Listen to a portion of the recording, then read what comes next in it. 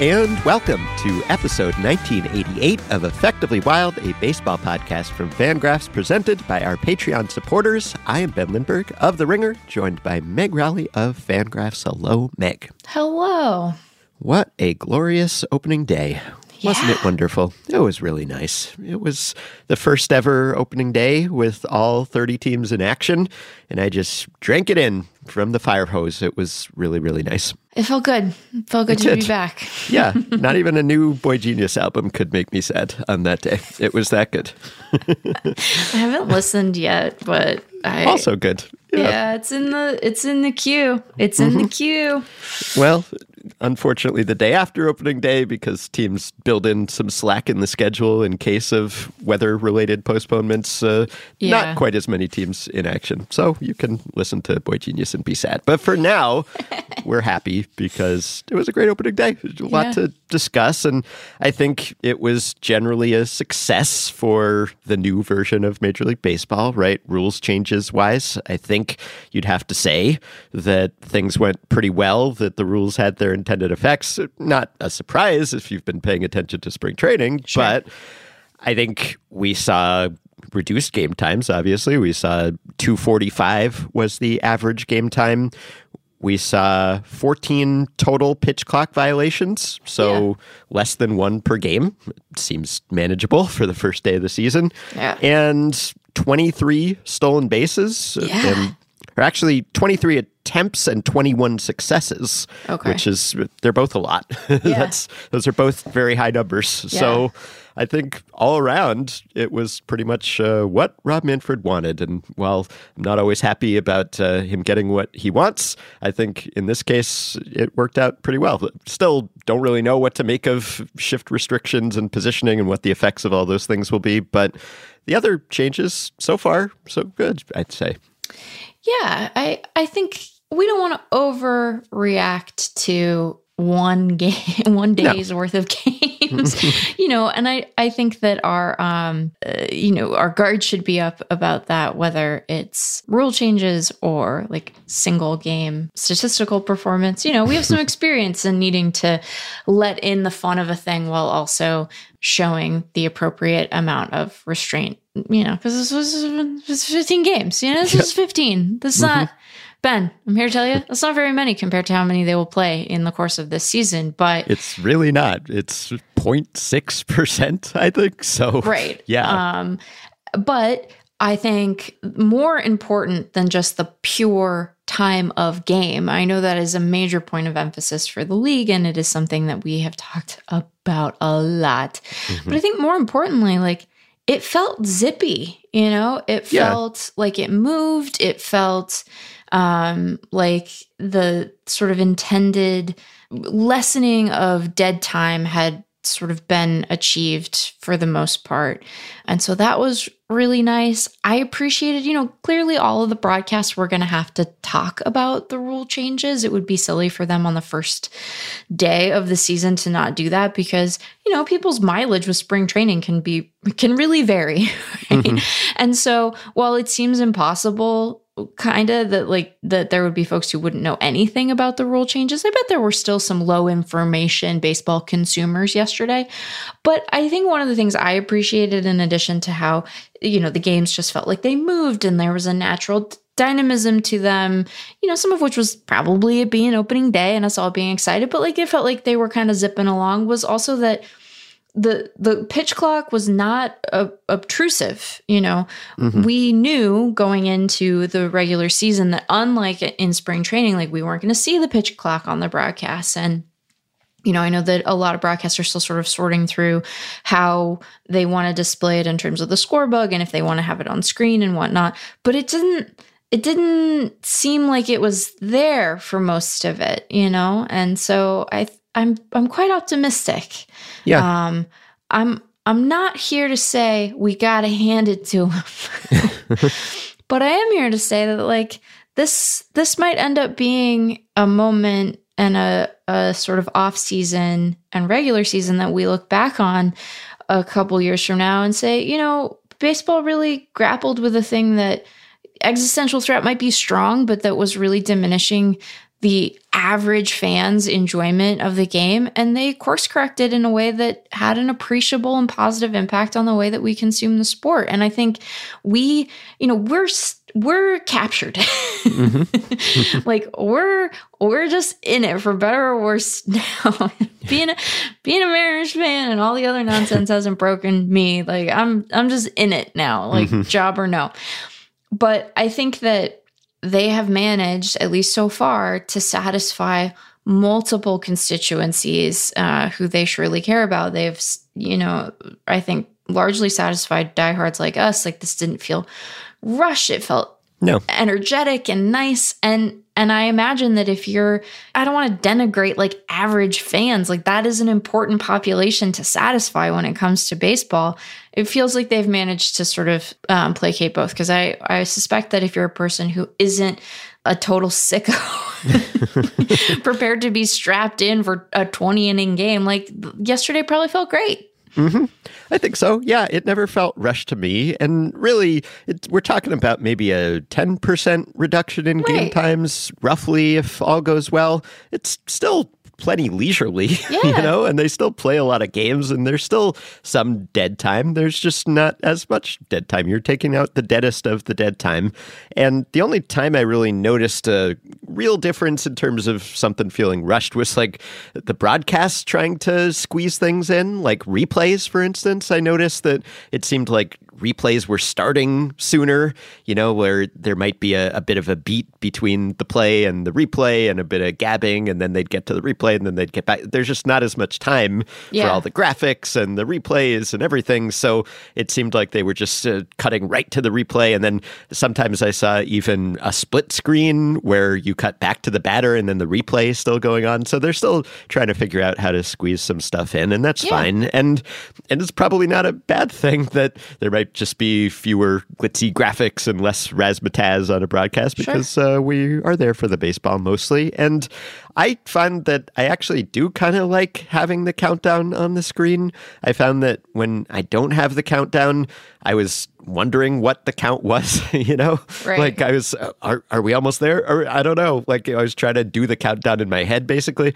Probably something that is just an opening day effect. Yeah. And maybe I'll just develop the sense in my head of how long 15 or 20 seconds is, and then I won't be wondering. But as it was like I was in suspense, or I was feeling kind of anxious if I was not seeing the pitch clock. It was like, how many seconds do we have left? Is there about to be a violation? I don't know. But generally, I really like it.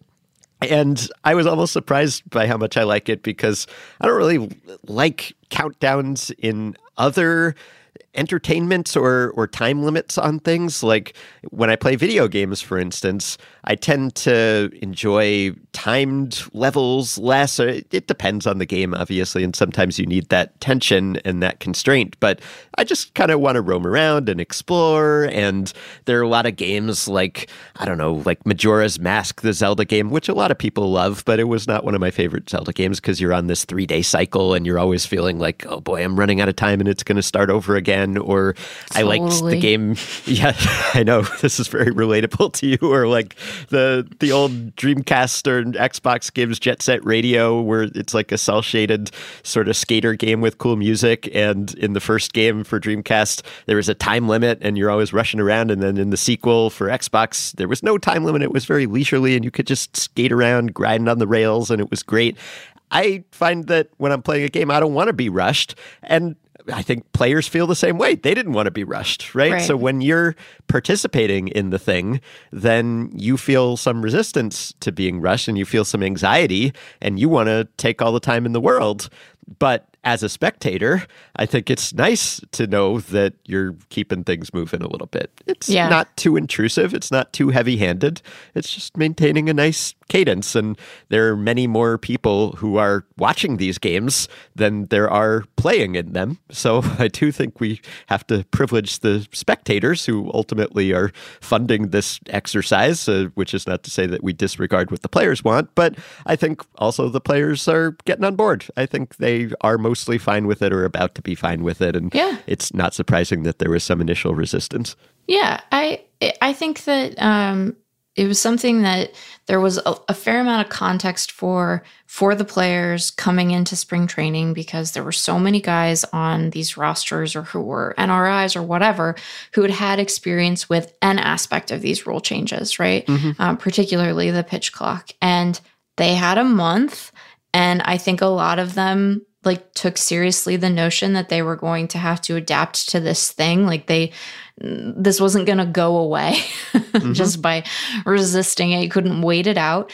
And I think, they figured this stuff out. And so because the players like understood that this wasn't going to go anywhere, they bought in the way that they needed to. And yeah, it's sort of inherently fan friendly. And I like how many guys sound like they're like, this is an opportunity for us to have some strategy or to, do something funny or whatever. I'm going to figure out the wrinkles of this in a way that seems enthusiastic rather than sort of resistant or even resigned. So again,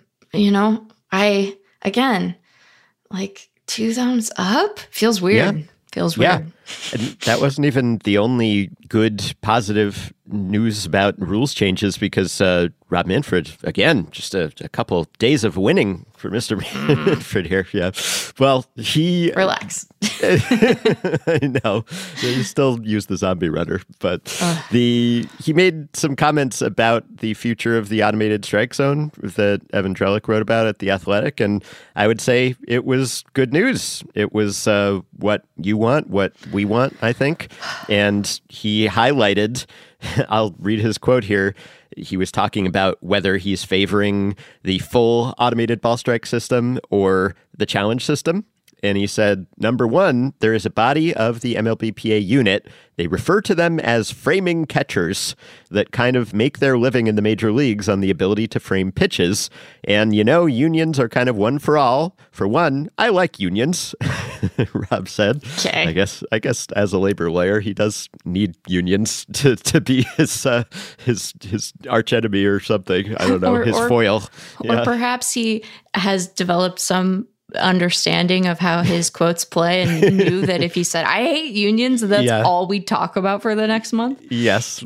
It's a good thing, and it's sort of a nice concept, and you have to understand that when you're making a change and it could eliminate a certain kind of player, not a guy or two, but a certain kind of player, that's an issue.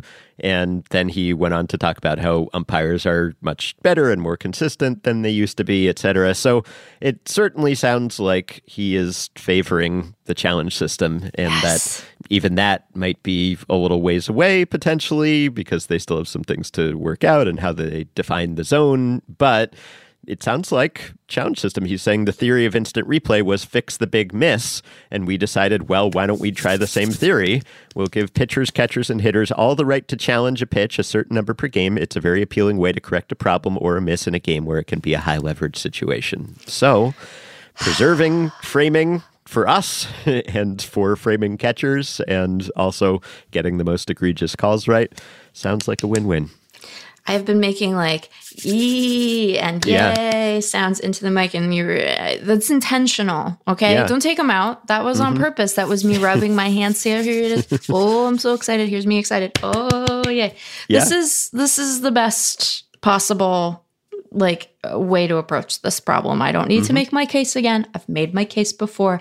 I'm just happy that other people have decided to listen to me, because I'm right about this one. I'm not always right. I'm not making a blanket statement, but I'm confident in my correctness on this particular issue. And I am excited when this eventually makes its way to the majors and people can see how it's so quick. It's satisfying visually. It is easy to track. I think it's a winner. I really do. I think this one's a winner. And there will be some interesting strategic and tactical implications of that, too. This article even talks about how some teams have different policies about who can signal for the challenge on a call, because some teams apparently will not let the pitcher and the hitter do it because they run too hot. They're just, they might be biased, or they might be swayed by their emotions. And so only the catcher can challenge. I mean, the catcher could be into it and let their emotions get the best of them too, I would think. But maybe they're a little less directly affected than the pitcher and the batter are, and perhaps they have a better view in some ways. So that'll be interesting. And then we'll get to see who's good at challenging and who's not, and the leverage of all of that. So yeah, I'm cautiously optimistic and looking forward to that change, or at least no longer dreading it the way I was. Yeah, I think we can let some good stuff in. Like there's, baseball still got its problems. We're going to talk about those, but this one, we might have cracked it, Ben. We might have cracked it. Yeah. So we saw some new things that we'd never really seen before in the big leagues on opening day. And we also saw some old things recurring. We had a Taylor Ward name confusion. Broadcasters confusing Taylor Ward. And back around to the top with the order and Turner Ward. Or I'm sorry, Taylor Ward. Ward struck out his first time, right-hand batter. He swings and sends one high in the air, foul off to the right side over the netting and out of play. I've done that too with Turner Ward. Yes. He's been a hitting coach in the big leagues after his time spent on major league rosters. And this was a confusion for Turner Ward, which has happened before. I think maybe my favorite aspect of this is that the listener who tipped us off to the A's broadcast saying Turner Ward instead of Taylor Ward said Tyler Wade instead of Turner Ward, which I have done in the past when trying to relate broadcaster screw-ups. I have myself screwed up, so I know it's impossible. But that was one thing that I was happy to see preserved. Tyler Wade is in the A's organization, but maybe we're less likely to get the Taylor Ward. Oh, no. Oh, no. Leave it in. Confusion. I think it's good that we make these mistakes because, I'd like to think, Ben, that you and I, not people inclined to be big for our britches. I'd like to think that, but I also think that most people who end up being big for their britches, they don't appreciate their bigness relative to their britches, right? They think they got it all sorted, and then they end up being, confident in a false way. And so I think it's good because we need to be reminded just how fallible we are, We need to know. Yeah. And another season, another new left fielder for the Giants. So that annual opening day tradition continued. This is an ancient Stat Blast, or perhaps at that point Play Index segment, where we talked about the curse of Barry Bonds and how the Giants have had a new opening day left fielder every year since Barry Bonds' last year out there, and the streak continued. So for the 17th straight opening day, the Giants had a different left fielder. In this case, it was Blake Sabol, who was making his major league debut. So they're just calling up new players to extend this streak. Blake Sabol, who was primarily a catcher in the minors, although he's played some left before. So he extends the streak. And just to update the numbers, and Sarah Langs wrote about this too, but this streak of 17 straight seasons with a different player at any position, this is tied now for second place with the Padres left field streak, which ran from 2005 through 2021 and is behind only the Browns-Orioles streak, also in left field from 1937 to 1955. So that's 19 straight. That is the number to beat. So the Giants have to go a couple more seasons with a couple different left fielders to tie the all-time record. But that's always a nice tradition. And so you had some things that were, we've seen this before, like Aaron Judge hitting a home run on his first swing of the season against the Giants, painfully, which Grant Brisbee predicted months ago on Twitter. So that happened and was kind of cruel, but also kind of funny. It was loud and it went very far, Ben. Yep. And then, of course, we had a tungsten arm game. We had Shohei Ohtani striking out 10 A's and pitching 6 scoreless, and then the Angels end up losing 2-1. I was just exhausted, and I managed to stay awake until Ohtani was done pitching. And at that point, it was 1-0 Angels, and I fell asleep. I took a baseball nap on the couch, and then I woke up and the Angels had lost. I was like, oh, all right, well, I guess I should have predicted that. But, it's just the old, they're playing the hits again. I'm going to confess something, Ben. I didn't watch any of Ohtani yesterday. It's okay. I didn't watch a lot of baseball. it wasn't a knock on Ohtani. It was that I knew we were going to talk about opening day. I knew we were going to do it. And I thought, where are we likely to double have up? that covered. Yeah. I imagine that Ben will have watched Ohtani, and I am interested in watching, say, how Zach Gallen fares against the Dodgers. Spoiler, good in the beginning, then it went less well. Yeah. And also, Ben, and we don't have to go into it, but like, it's been a month for me, it's been a hard month. And so I thought to myself, do I deserve a little treat? Yeah, I do. I'm going to watch Luis Castillo pitch for the Mariners, and he did a great job. He was very good. Mm-hmm. So I didn't see that I didn't see him pitch, but I did look at the score in the 8th inning, and I was like, yeah, that tracks. And I didn't think I needed to look at the box score to confirm that none of those runs were his, but I did, and I was like, yeah, we're back, baby. Yep. The highlight of that game was perhaps not Ohtani, but the Hunter Renfroe catch. I don't know whether you saw this. If not, I can send it to you now. But this catch, I did not. Tell me. Okay, well, I don't know whether to call it a great catch or it should have been a routine catch is the thing. And it turned into the Kevin Mitchell barehand catch was the most common comp for this. So he took a terrible route, but it went the fine. The worst possible route. I mean, this was a pretty routine fly ball. It was, hit on a line. It was hit fairly hard, but it should have been pretty easily catchable. Yeah. And he turned around the wrong way. He started running the wrong way. And then ultimately, he made the catch, just a no-look catch. Yep. Like he stuck his glove out with great timing, but, 50% accident at least, and just happened to catch it without even seeing the ball into his glove. Just made a stab at it. Just, he was like giggling for the rest of the inning. Yep. Ohtani had a great reaction because Ohtani is just the most gifable player in addition to just the best one. He's just always has the most expressive reaction to everything. And Tom Tango of StatCast fame, he made a catch probability graph using StatCast data that showed the catch probability from pitch release to catch. So this is a span of about 4.5 seconds. And like when the ball is hit, it was a 99% catch probability. So routine play. Yep. Then Renfroe gets a slow jump. It falls to 20%. He goes in the wrong direction. It falls to 10%.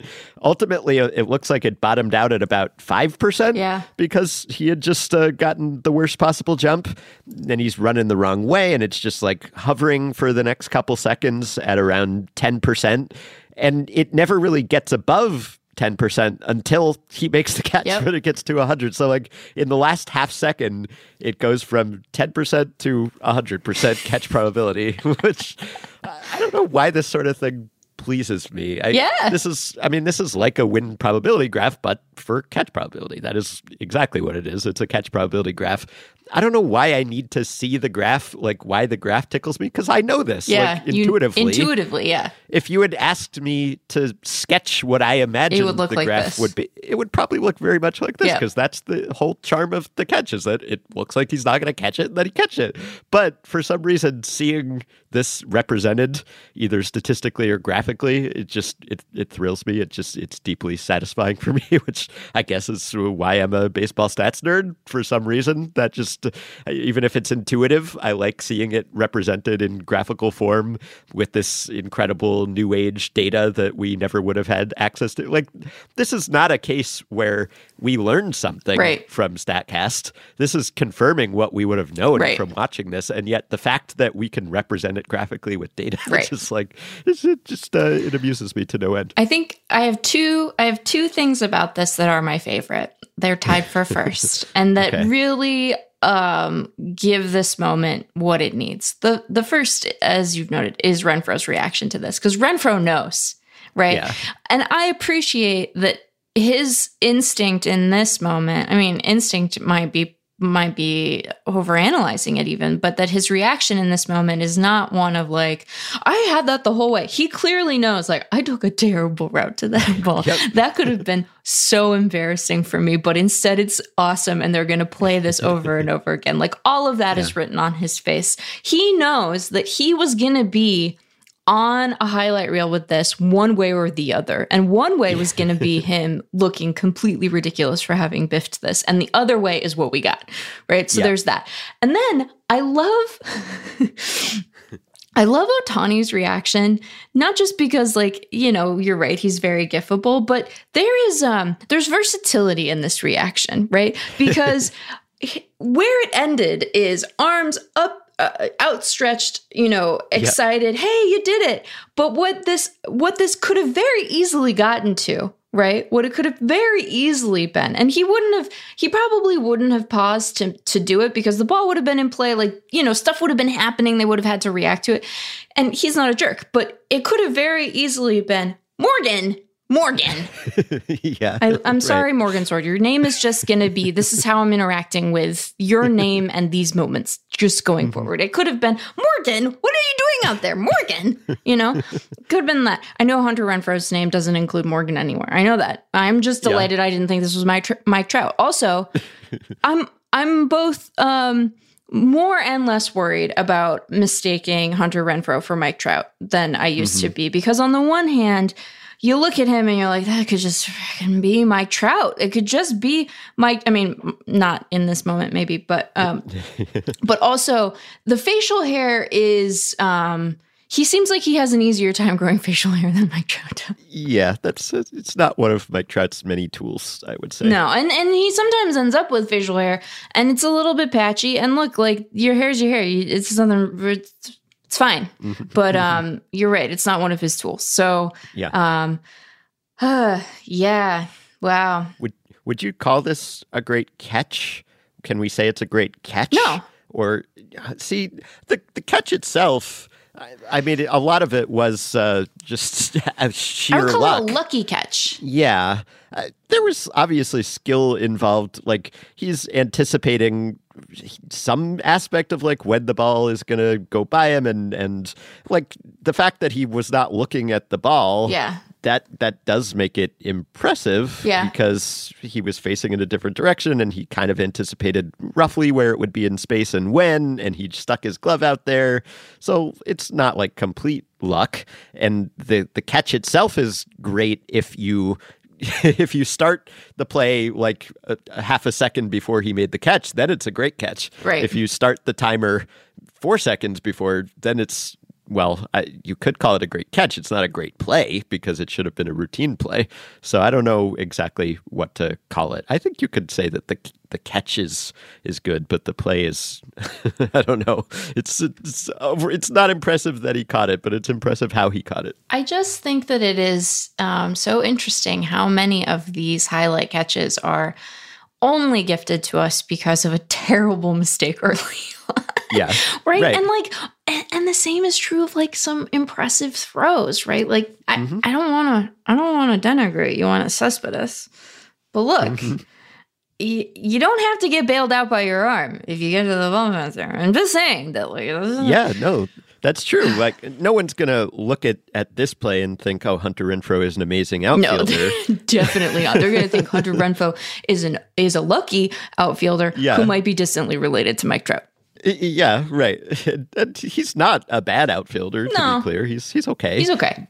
Yeah, but I think there are players who end up making a lot of diving catches, let's say, and they do get inflated reputations because you don't know where they started and you don't get to see what kind of jump they got, and you just saw that they made this incredible athletic dive, which is an aspect of skill and fielding, but also someone else would have just caught it at their shoestrings or not even, right? So, or same thing in the infield if someone has to make some amazing dive or jump throw or whatever to get to that, and meanwhile someone else would have made it look routine, which it was. So this is an extreme example, but a fun one nonetheless. Anyway, there's a lot to drink in, and because we've been deprived of real regular season Major League Baseball for some time, everything is inflated in how fun fun and noticeable and noteworthy it is on opening day, but that's okay. That's part of the joy of it. And my wife discovered Buck Martinez on this opening day because I was watching the Jays game, which was really fun. The Jays-Cardinals game was great and back and forth, but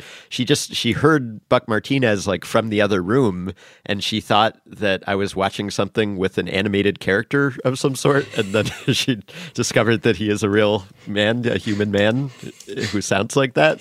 And just sounds like the Hank Azaria Simpsons broadcaster voice, or like Brockmire, but like even more so. So that's a real thing. That's a real person who sounds like that. It's great. I'm so glad, because during the World Baseball Classic, the number of times that I was just parroting Buck Martinez back to him, he sounds like he's swallowing words while he's saying them. That's a big part of it, And it led me to think, like, where is he from?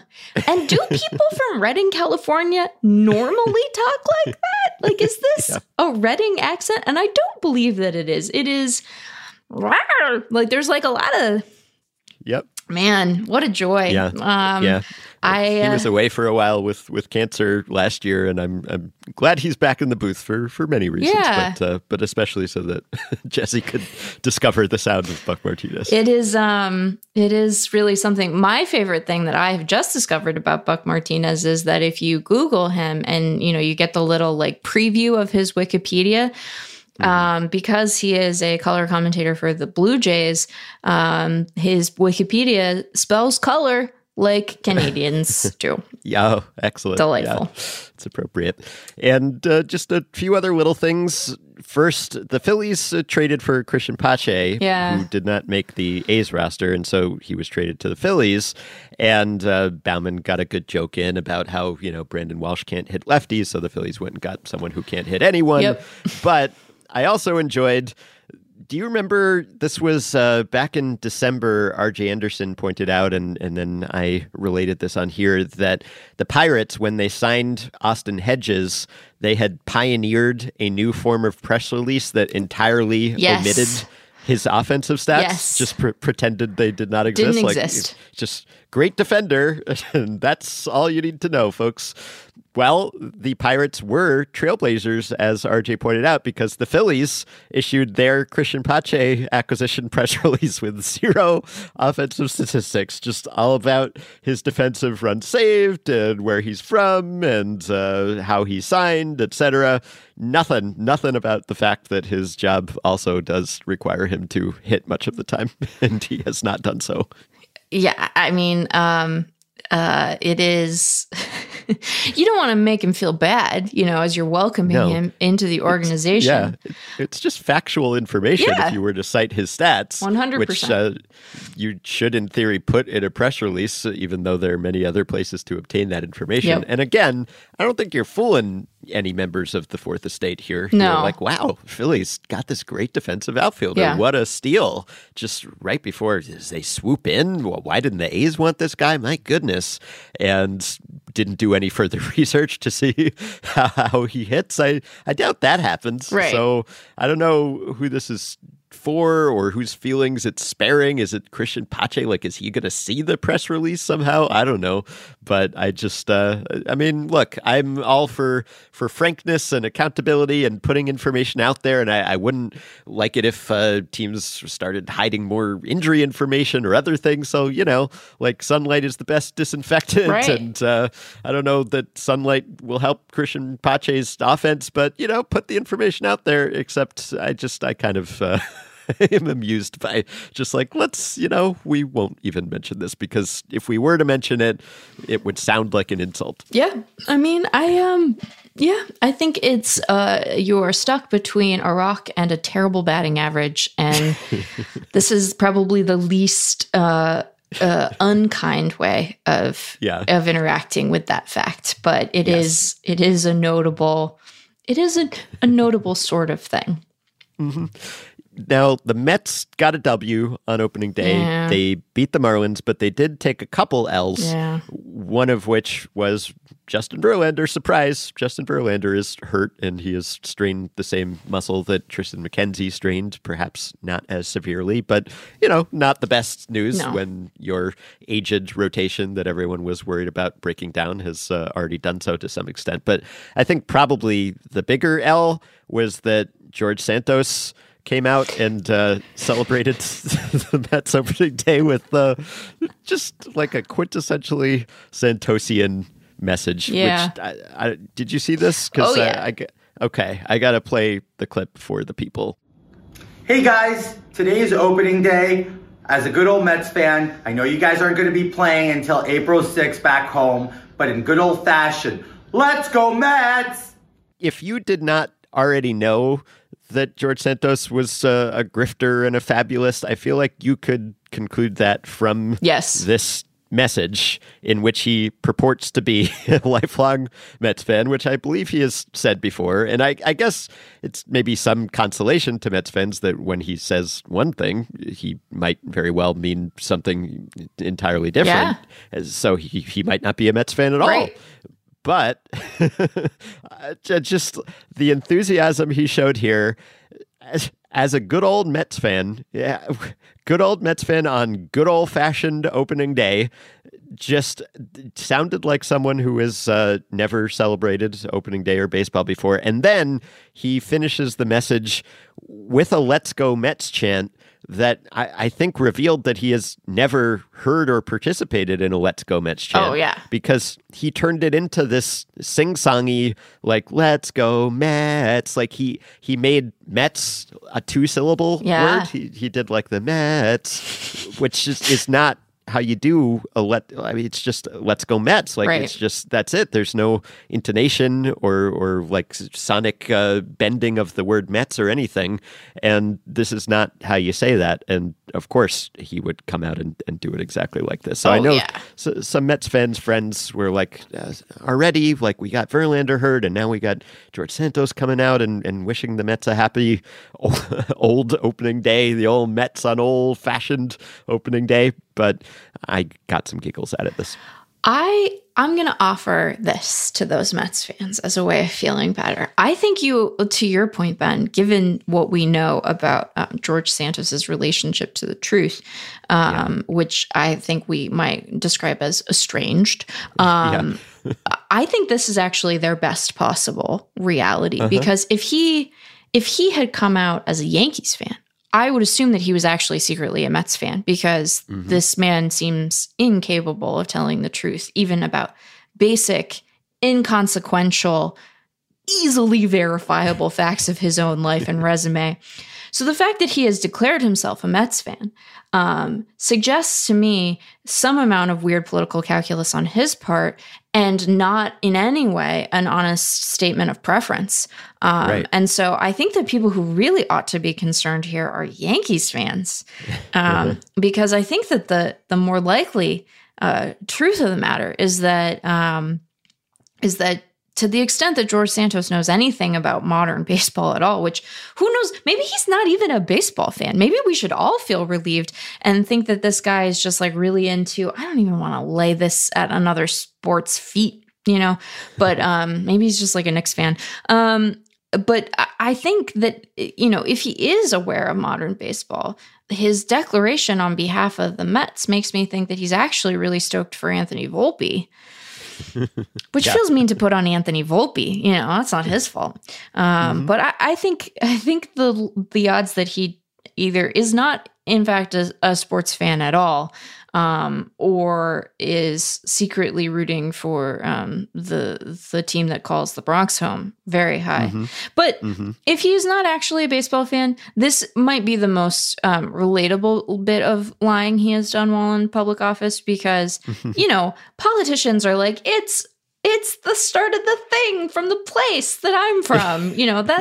That's a time-honored tradition among politicians. But yeah, you really got to stand out with your lying for people to be like, this guy's a liar. He's in politics.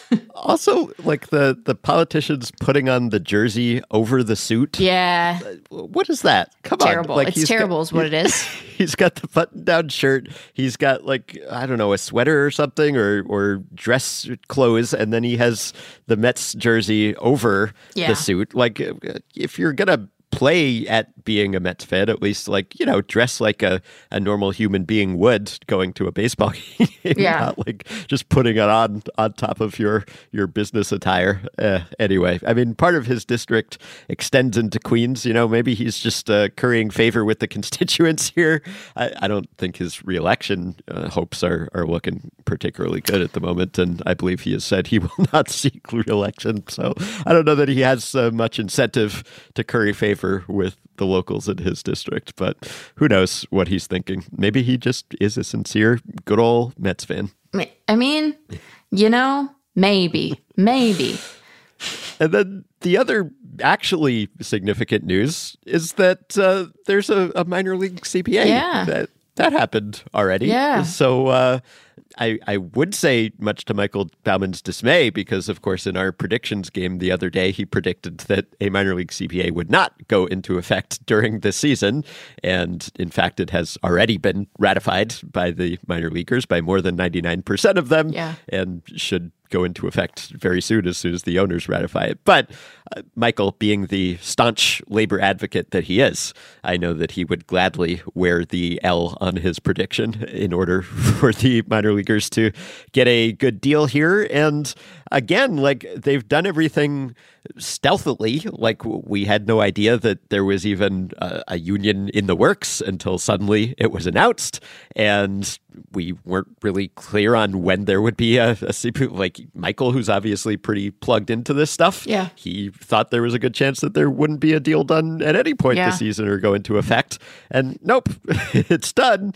And now it's just about ratified. So just kind of, you know, they've kept things quiet. Like, they're like the Atlanta Braves making transaction or something. Like, they report their own news. You just don't really hear it coming. But this was done, I guess, fairly quickly by the standards of these things. And it sounds like the minor leaguers got a lot of good stuff in this deal. Obviously, they ratified it, so they're satisfied enough with it as a first CBA. And I mean, the increases in minimum salaries are massive, just like, especially at the lower levels, you know, like complex leagues, rookie ball minimum salaries going up from $4,800 to $19,800. Like, the after numbers are not big, right? Which just makes you realize yet again how small the before numbers were. But single A goes up from 11,000 to 26,000, and high A goes up from 11,000 to 27,000, and double A goes from 13,800 to 30,000, 250, and triple A goes from 17,500 to 35,800.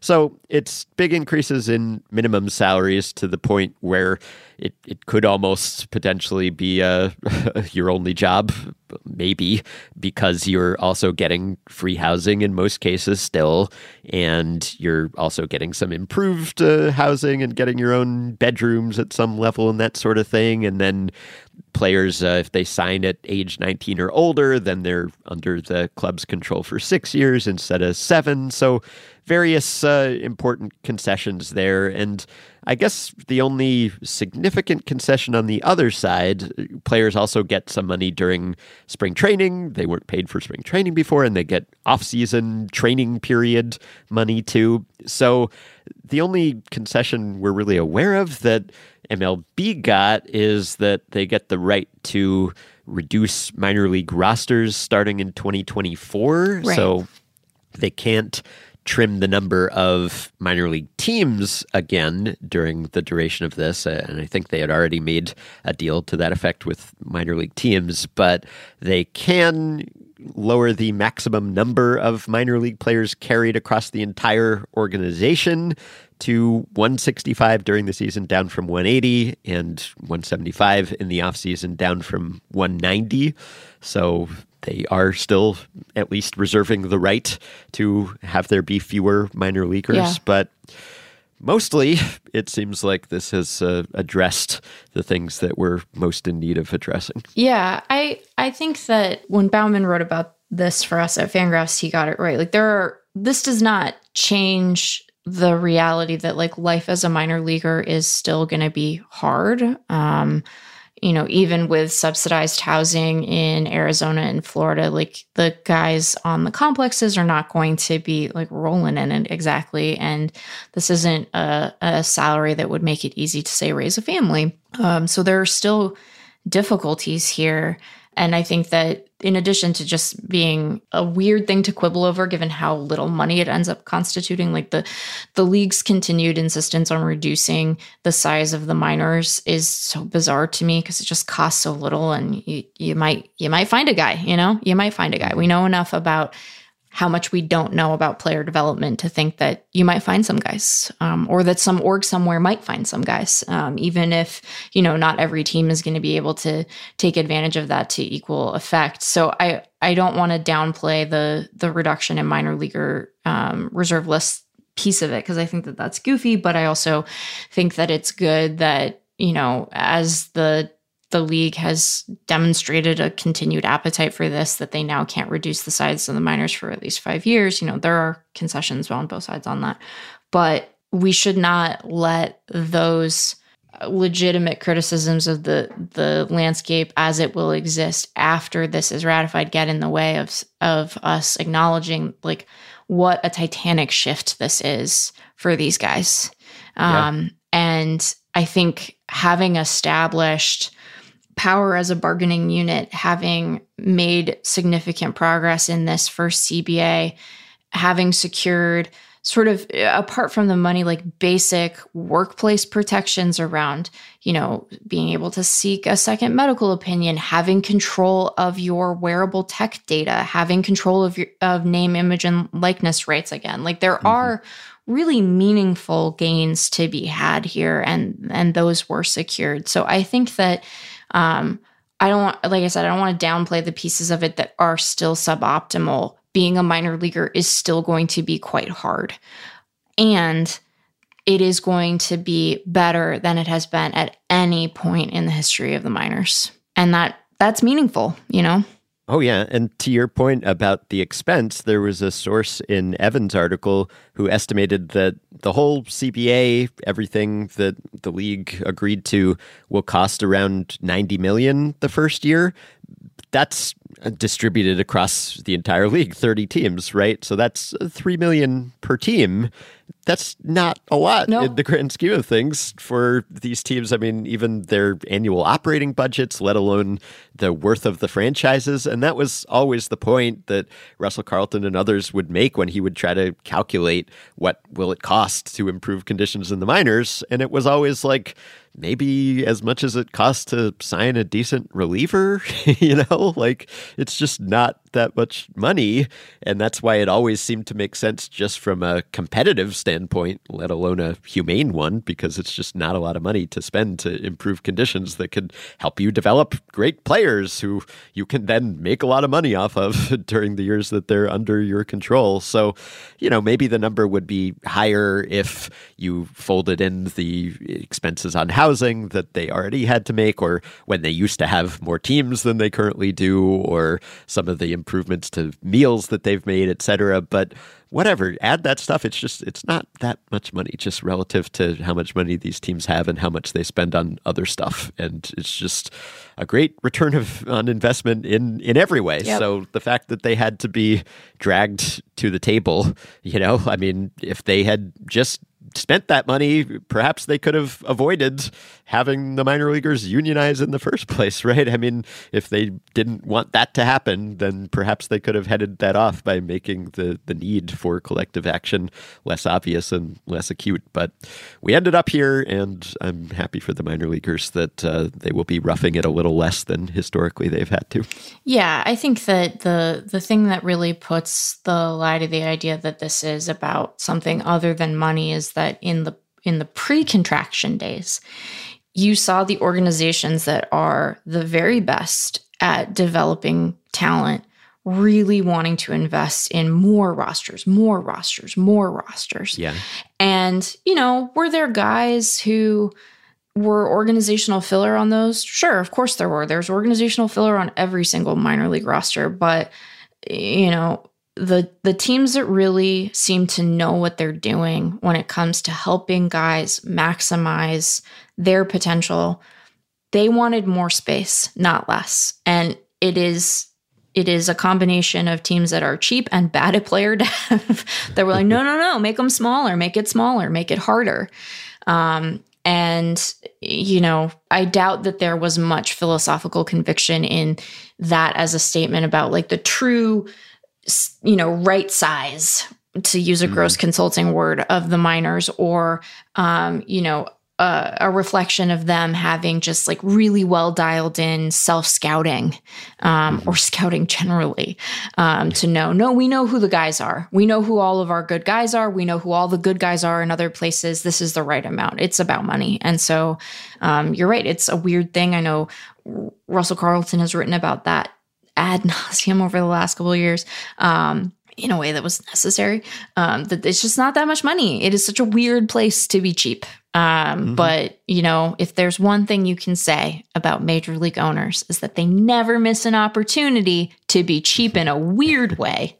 It's true. Yeah. All right.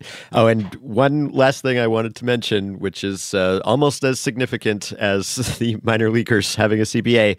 Did you see the guy get completely clocked while proposing on the field at Dodger Stadium? Oh, my goodness. That guy got wrecked. So if anyone hasn't seen this, I will link to the videos. There are a couple funny ones from various angles, but this guy on the field at Dodger Stadium wearing a Mookie Betts jersey. So he goes down from the outfield and he runs out past the warning track and he kneels and he faces his prospective fiancée in the stands. And he's just kneeling there, holding the ring out in the traditional "Will you marry me" gesture. And one video is my favorite because the camera is pretty tight on him and you can't really see anyone approaching. And then you see a shadow just coming in from the right side of the frame. And then an instant later, a security guard just like Superman flies into him, just completely tackles the guy. And then two more security dudes come over and like pile on top of the guy who's already down. And I mean, I was kind of conflicted because, on the one hand, don't go on the field. Yeah. Just don't do it. Don't do it. It is scary. Like scary things have happened, Don't make players nervous. It's not your space. Just don't do it. Like I understand the public marriage proposal. I've done it myself, but I had permission to do it. When I did it at a concert, the band was in on it, and hopefully the crowd enjoyed it, or at least didn't mind the slight little diversion. This is not your space, the baseball field. You do not have permission to violate that space. And security guards, look, it's good that they are aggressive in responding to streakers or whoever, because you don't know. You don't know what their intentions are, right? That said, this guy just got bulldozed. Yeah, trucked. Just like pile driven. And he was like, clearly, I think at that point, not posing a threat. I mean, again, like you never know 100%, but he was kneeling, he was holding the ring out, he was motionless, like he did not appear to have a weapon or anything. And I get like, don't take any chances, but also, oh my goodness, did you have to take that guy down? And maybe it's like a disincentive thing. It's like, hey, this is what happens, even if you try to have a heartwarming moment here on the field, you are going to just get wrecked. But in one of the angles, you can even see Lourdes Gurriel Jr., who's the closest player. He like flinches. He's like, oh no. Like he's watching the security guards come. And then when they do the tackle, he just like cringes because it's like, ouch, that's gotta hurt. So I don't know. I don't know whether to say that was like excessive use of force or whether like, play stupid games, win stupid prizes or some bit of both. Yeah. I mean, he did get hit very hard. Oh my gosh. Yeah. And you're right. Like it is a weird thing because you don't want to assume that that's the intention there because sometimes they're not harmless. But yeah, if he's halfway down already, do you have to hit him quite so hard? Also, what did he think was going to happen? Did he think he was going to be able to propose, get an answer, get back into the stands, and then no one would do anything? Right?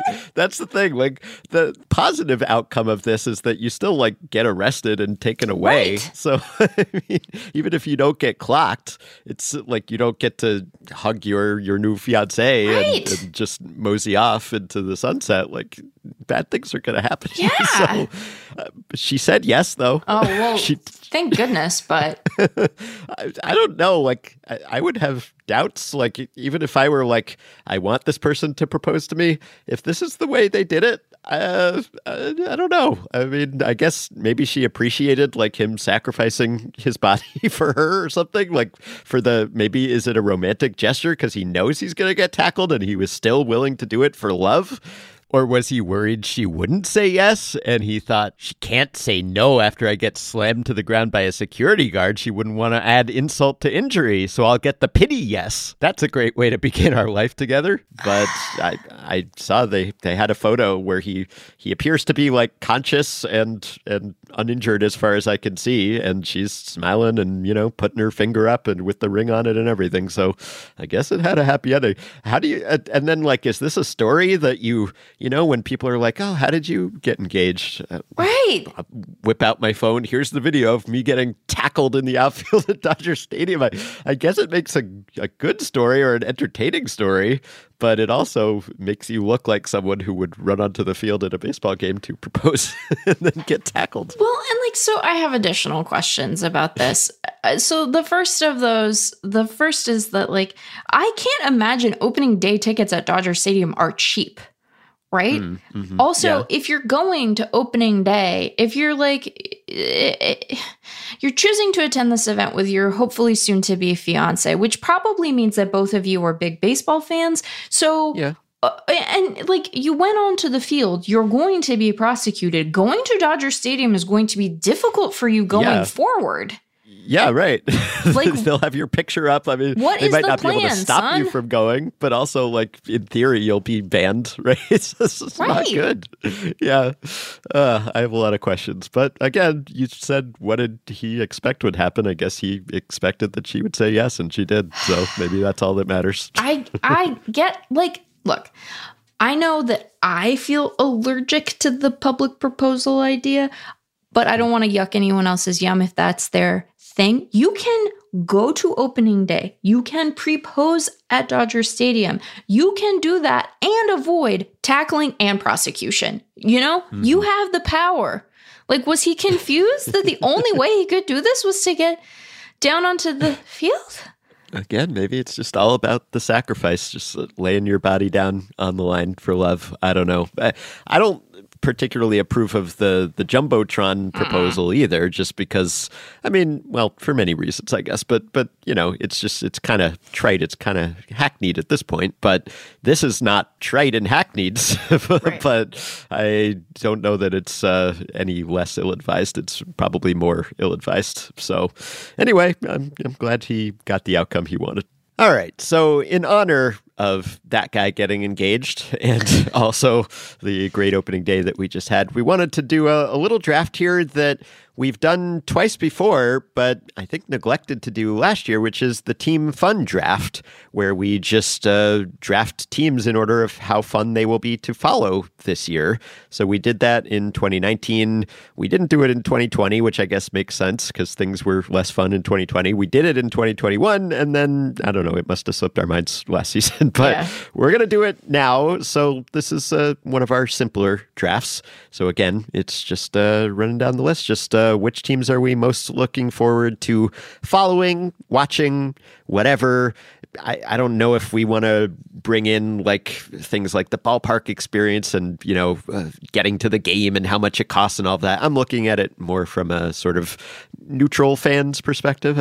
Obviously, if you're a fan of that team, it's going to be the team that's most fun for you to follow. So, right. But our particular biases and tastes and pleasures can factor into our ranking, certainly. Sure. But also we're kind of looking at it as a league-wide, I guess, as a non-partisan fan and a less partisan fan than before. We're kind of looking at it as which teams are just most fun for neutrals to follow. If you don't have a game that you're particularly invested in that day and you pull up MLB TV, which team are you most likely to be gravitating toward? I guess you could also kind of call this an all MLB TV team or MLB TV team draft or something like that, because it's sort of the same idea. So we saw all of them in action on Thursday, and we will try not to be too heavily swayed by whether they had good games or bad games on the very first day of the season, because as you noted, there are many, many more games to come. Many. But should we begin? I don't know who has the first pick here. I don't. It doesn't make much of a difference. It doesn't. You can go. All right, I'll go.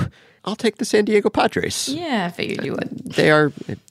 Did you? Because I strongly considered another team that I'll probably take next. But the San Diego Padres, I think, should probably be the consensus non-partisan rooters' most fun or interesting team this year. Like, how could they not be? I mean, they have all the players, you know, like they have 4 of the top 13 projected position players, according to the Fangraphs depth charts. There's just, that's in the NL only, but still so much star power on this team, so many storylines. As we've noted, they just have more players than all the other teams. So there's just like more to follow and pay attention to.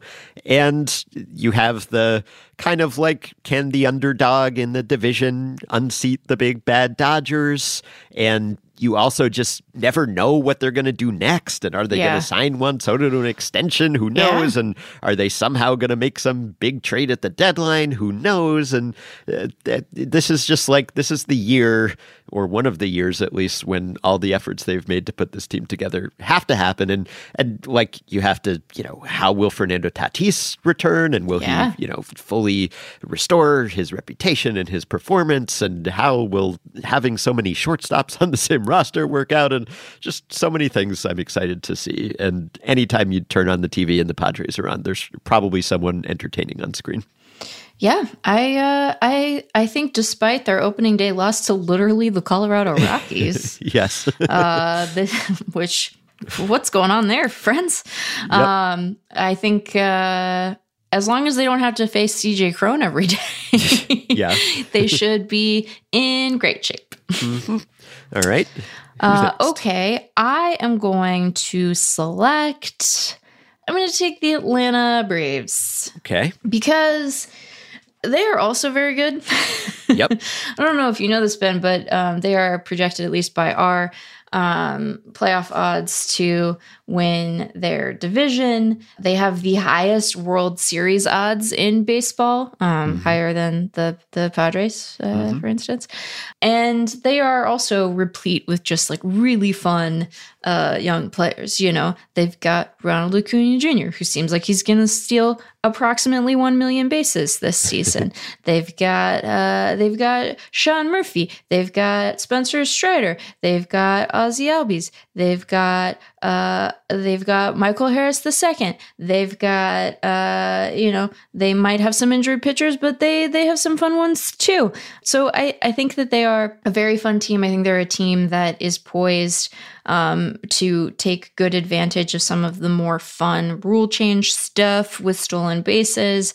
And they are going to duke it out with another very good fun team in the Mets and another fun, slightly less good but still good team in the Phillies. And provided you are quick to mute their home games so you don't have to hear the chop, I don't have a lot of notes, Yeah.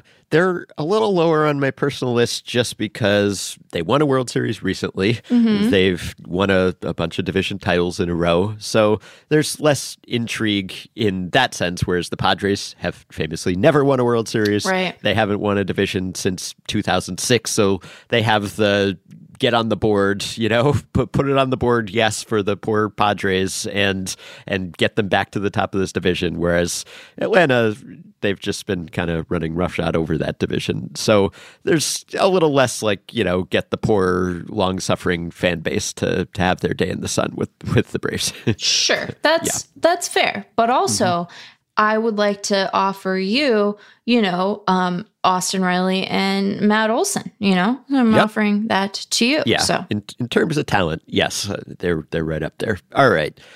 My next pick, it's the Angels. I'm sorry. It's just you like what you like. And I think maybe the first time we did this draft, I took the Angels with the number 1 pick, potentially. Yeah. I guess that was in 2019 when they ended up winning 72 games and Shohei Ohtani wasn't pitching and wasn't as good, and that did not end up being a great pick in retrospect. But look, I have to, as long as you have just like the 2 potentially greatest players ever playing together and the Shohei Ohtani show, which is that is a huge part of what I follow most closely and care about in baseball these days in Major League Baseball, is Shohei Ohtani. So wherever he goes, that team is going to be high on my list. If he leaves, the Angels are going to plummet on this list next year. So it's not that I'm so into the Angels as an entity. I'm just into that player, and particularly 2 players who have brought me so much joy over the years. And of course, it should be a better Angels team this year. I know we've said that every year basically, and I know opening day did not inspire confidence, but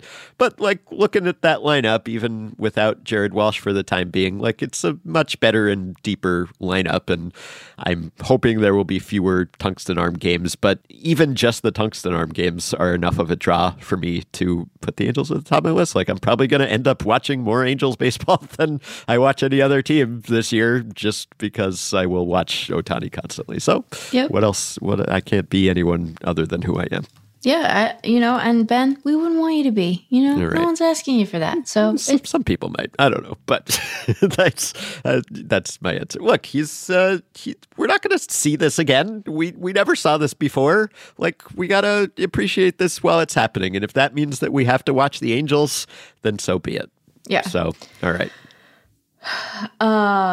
So I guess if you're making a sentimental pick, then I am going to make a sentimental pick and take the Mariners, who I didn't list this as one of the things on opening day, but Ben, if you're so inclined, you should go watch Matt Brash throw a slider to Jose Ramirez, because he fell down. He fell all the way down, and he kind of fell down twice.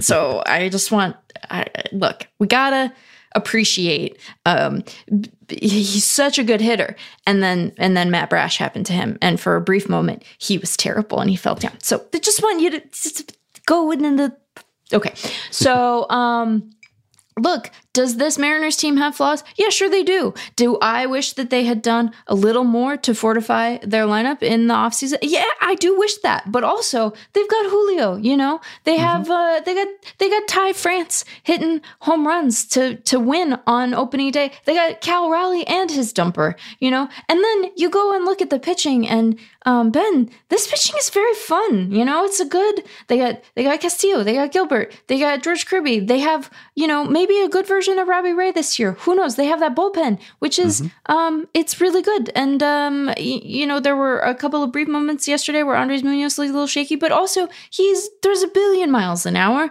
and he added a 2-seamer. He's just here, what if I add a 2-seamer? So I'm taking the Mariners. I am taking what we hope to be a team that won't make us think about a playoff drought again for a long time. And I'm very excited for their season and what they might be able to manage in the West. And, if we were to overreact to one set of games, we would note that the Astros, losers on opening day. The Angels, losers on opening day. And the winning teams in the West, as we all expected, include the Rangers and the A's. Yes. Right. My next pick is going to be the Blue Jays, who I think are pretty consistently fun. I sort of associate them with the Padres in my mind, just kind of as the way they're constructed and the star power. And I am kind of waiting for like the big breakthrough Blue Jays year, the year where this group of guys like win some playoff games or playoff series. And they've been telling us to expect that. And perhaps this will be the year. I would say that perhaps they're the AL East favorite. I also said that last year, and they did not end up winning the division, though they came fairly close. But perhaps this will be the year, and it's just how can you not enjoy that lineup? It's just still a ton of fun. It's a dynamic team, a lot of great personalities, and great outfield defense out there now, just like a lot of things to enjoy. And, you know, this team hasn't won a World Series in some decades now. It's been quite a while. And, you know, they had their pandemic odyssey where they weren't allowed to play there, and now they're back there. And I'm kind of pulling for them. And I always enjoy watching a Blue Jays game. Yeah, they were going to be my next pick. So now I'm sitting here going, who are some teams? What teams exist? I'm kidding. I'm not confused about what teams there are. I do have the list open, though, so that I can send you our draft results. Thank you. I'm going to take... Look, this is going to be a controversial pick because this team can sort of sometimes famously be a no-fun team, at least in terms of some parts of their fan base. But I'm going to take the team that lost to the Blue Jays yesterday. I'm going to take the St. Louis Cardinals. I was going to say, this is the most fun the Cardinals have been in some time. In some time. And look, I am very nervous for them in terms of their pitching. I don't know, man. Yeah. I don't know how that's going to go for them. Yeah. In both the rotation and the bullpen. Like, there might have been more work necessary there. But at one point yesterday, I maybe messaged a friend of mine who is a Cardinals fan and said, "What is up with this lineup you have? Because good gravy, it is quite good. It is. There are some dudes on this lineup, and some of them." Some of them are really fun. So I'm gonna take the Cardinals, and with them I get a Lars Nootbaar, I get a Paul Goldschmidt, I get a Nolan Arenado, I get a Jordan Walker. I know. I get a Tommy Edman, you know, I get a Tyler O'Neill and both of his biceps. I get to see what Nolan Gorman makes of himself this year. Hopefully Wilson Contreras' knee works after yesterday. I gotta say, he still doesn't look good back there, but that's fine. Can hit. Catching, I don't know. But I like this Cardinals team. Feels strange. Fun. I feel strange about that. I will never love Lars Nootbaar the way that, say, Ben Clemens loves Lars Nootbaar. That is a pure kind of love, but I'm taking the Cardinals. I feel like I'm talking too much for how many of these we have to do.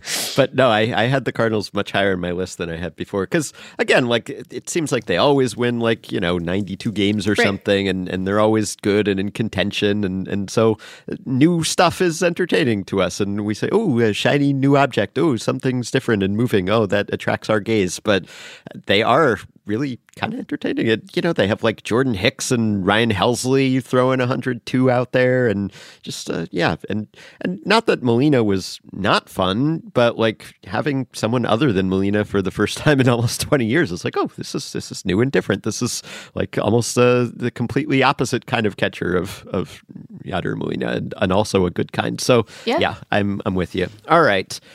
I'm going to take the Mets. Yeah. It's just, look, there's always something to talk about with the Mets, right? For better or worse. You appreciate their content generation potential? I mean, even today, we're talking about, surprise, Justin Verlander's hurt. George Santos put out a video about the good old Mets. Like, there's just always something. I know that's less true than it used to be.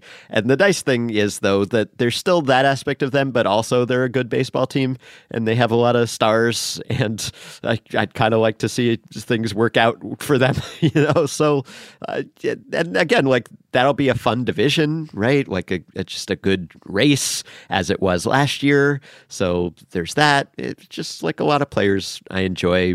Good, solid lineup. Scherzer and Verlander on the same team. Interested to see how Kodai Senga does. Just a lot to pay attention to with the Mets. So they will not fail to make news. Yeah, I mean, like there's definitely no way that they fail to make news. No. Right. Okay, I'm picking. See, the issues with this draft are as follows. Like, do you stick with blue bloods or do you take interesting teams, teams that aren't going to win? But so right. There's a strong correlation between contention and draft position, but not a perfect one. Yeah, but I would like to assert the following, which is that I think there are more interesting, only okay teams this year than we have on average. I think I don't know if that's true, but I'm going to assert it as a possible thing to keep an eye on. And to that end, I'm going to take the Baltimore Orioles. Yeah. Mm-hmm. Yeah, they're up there. Ben, did you notice Adley Rutschman had himself a game? He had himself a game. And then did you notice that the Orioles social media graphic design team had a little bit of an oopsie? Well, the 5 hits, you mean? Yeah. Look, I wasn't on Twitter much yesterday, but when I was, people were like, hey, who do I associate with baseball and pooping, Meg? The 5 perhaps looked a little too much like an S. You're saying? Yeah. But while, if we were going to pick any nits about Adley's day yesterday, we might say that he could work on his sliding. And that was scary. Yeah. Thankfully, he took a weird, I don't want to call it balletic because that implies an amount of sort of control that was not present here. Strange tumbling pass into second base where he looked like he might have been hurt and he looked like he might have hurt Christian Arroyo because he definitely seemed like he got kicked in the head a little bit.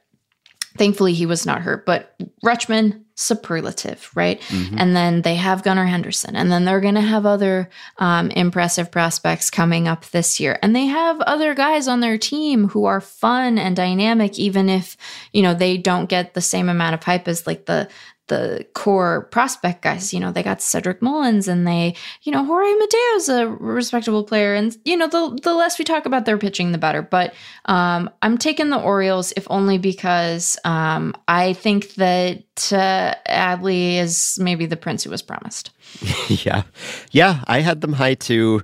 My only knock against them is that they could have been better. They could have been more exciting if their front office, if their ownership had signed some guys and said, hey, we have such an exciting core here. We could build on this and be in contention more seriously this year. But I guess that's not something to hold against the players who are there. And there are still a lot of exciting ones. So yeah, I'm with you. I mean, they obviously got more fun to follow and watch last year, and this year will just be a continuation of that with full seasons from Gunnar and Adley and Grayson Rodriguez coming up at some point. So right. Yeah, it's always to watch a team turn the corner and put its new competitive core out there. That's always one of the most fun times to follow a team. All right. I'll take the Dodgers next. Yeah. I mean, they've been sitting out there on the board for a while, but they have to go somewhere high-ish. Even though this is a diminished Dodgers team, it's still a very good team. You still got Mookie, you still got Freddie Freeman, you still got Will Smith, you still got Clayton Kershaw, you still got a lot of very good, talented teams. And even though the Dodgers are always good and they always win, and so they have that same strike against them that, say, Atlanta does or St. Louis does, they still have enough compelling personalities and great talents, and there should be a good division battle.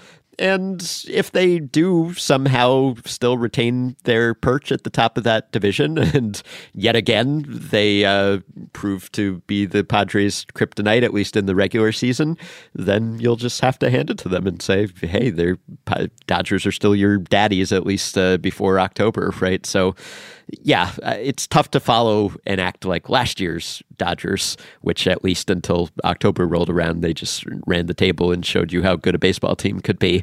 This won't be quite the same show, but because they will not be running away with things, maybe in a way, it'll be more entertaining. So, yeah, they're still high up there. Yeah. Yeah, and you're like, how will they piece it together? Because they will somehow. It's like people are hurt and people left, and you're thinking, oh, they look a little shaky, they look a little thin. But it probably like James Outman will be amazing, and Miguel Vargas will be amazing, and Pepio will be amazing, and we'll all look back and be like, how did we? Yeah, right. Yeah. Okay, I'm going to take, I guess I'm just going to take my, at this point, local club because I'm really high on them. And also I will get to watch them in person a lot. I'm going to take the Diamondbacks, who did not manage to beat the Dodgers yesterday, but are very fun. They are a team on the rise. Do I think that the five of us who picked them to be the third wild card in the Fangraphs staff predictions are going to really probably be right? Probably not, Ben. If we're being honest, sometimes you want to be a little spicy in your picks because otherwise they're kind of boring. But they do have a number of players who I think are going to be very good and good for them for a long time. Obviously, they extended Corbin Carroll in the offseason. We get to see, what Alec Thomas is going to be able to muster. We get to see Zach Gallen hopefully put together like another full, really good season. Zach Gallen was also my Cy Young pick. I'm really invested in this Diamondbacks team. It's going to be great when it flames out. But they have Gallen. They have a number of really interesting pitching prospects coming up. They have more reinforcements on the position player side, many of whom are a little further away, but are going to be good for them at some point here.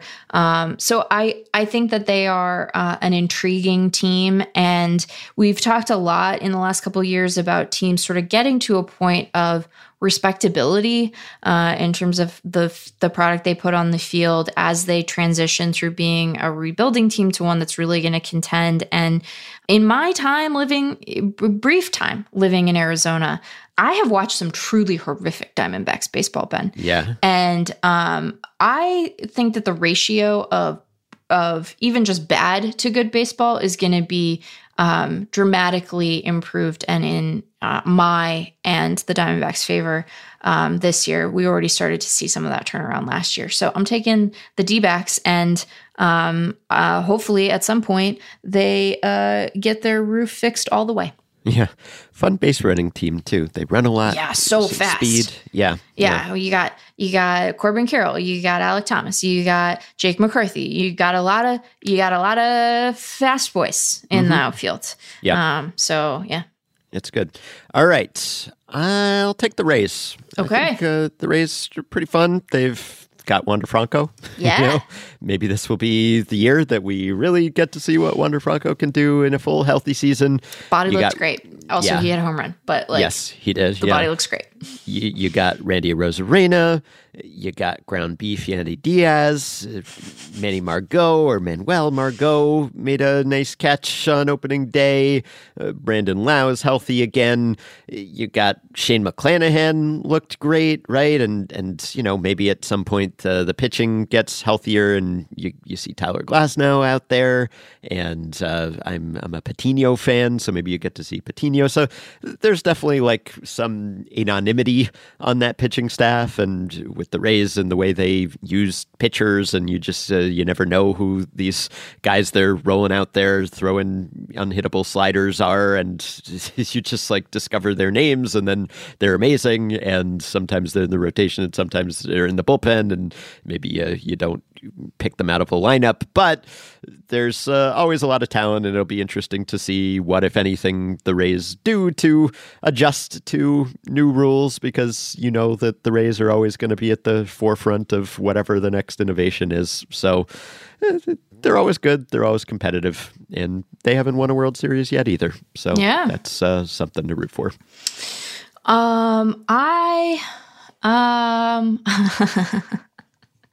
From an outfield fast boys, I'm going to an outfield that features at least one wet boy. I'm taking the Phillies. Of course, yeah. Can't believe they lasted this long. Yeah, it's maybe an oversight on our part, just like my leaving them out of the postseason in my staff predictions could prove to be an oversight. Yeah, I did that too.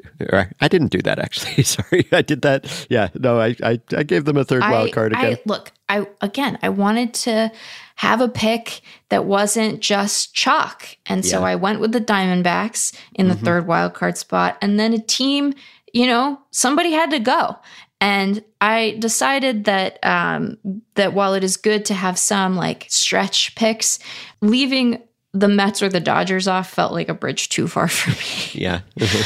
And while the Dodgers and Phillies are similar in that I worry about both of those teams' depth, I think that there are just more potential worst case scenarios available to the Phillies.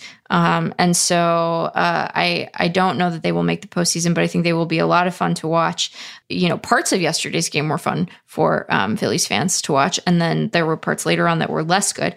But, watching them actually notch some runs against DeGrom had to feel good for them. We got to see Trey Turner do a cool slide. We got to see back-to-back triples. And, then Nola kind of fell apart. But other than that, the play was good. So I think the Phillies are going to be at times incredibly frustrating, at times a tremendous delight, always imbued with a sense of confidence that will not necessarily be reflective of their record at any given time. And again, just the wettest boy out there. Marsh, never, I hope you never change. So I'm taking the Phillies. Okay. All right. There are a few different directions I could go here. This is kind of a toss-up, but I guess I'll take the Twins. Sure, yeah.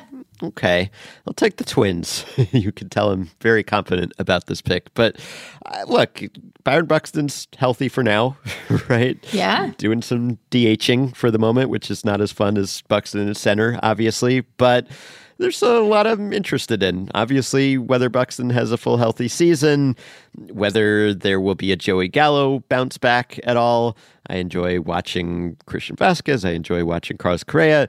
Like Luis Arraez not being here anymore, that hurts because he was quite fun. But I kind of like this pitching staff. I enjoy Joe Ryan. Pablo Lopez looked great on opening day. Yeah. Yohan Duran is kind of amazing. So, and they've had some tough times, and they lost the most value to injury last year. If you go by wins above replacement projected that they lost. So they're due for a bounce back. They spent 108 days in first place last year, and they were my pick to win the Central, although I was not at all confident about that pick and might have gone toward the Guardians if Tristan McKenzie had not been hurt. But a lot of players I enjoy watching, and also a lot of question marks and what are you going to get out of this guy kind of questions that I'm looking forward to having answered. And even though you don't get Buxton in center for now, you do get Michael A. Taylor in center, which is the next best thing. Yeah, I think this is a good pick. Thank you. What good pick will I make? If you were me and you had to make a good pick, what pick would you pick? I think I would pick the Yankees. Why are the Yankees still unpicked? Yeah.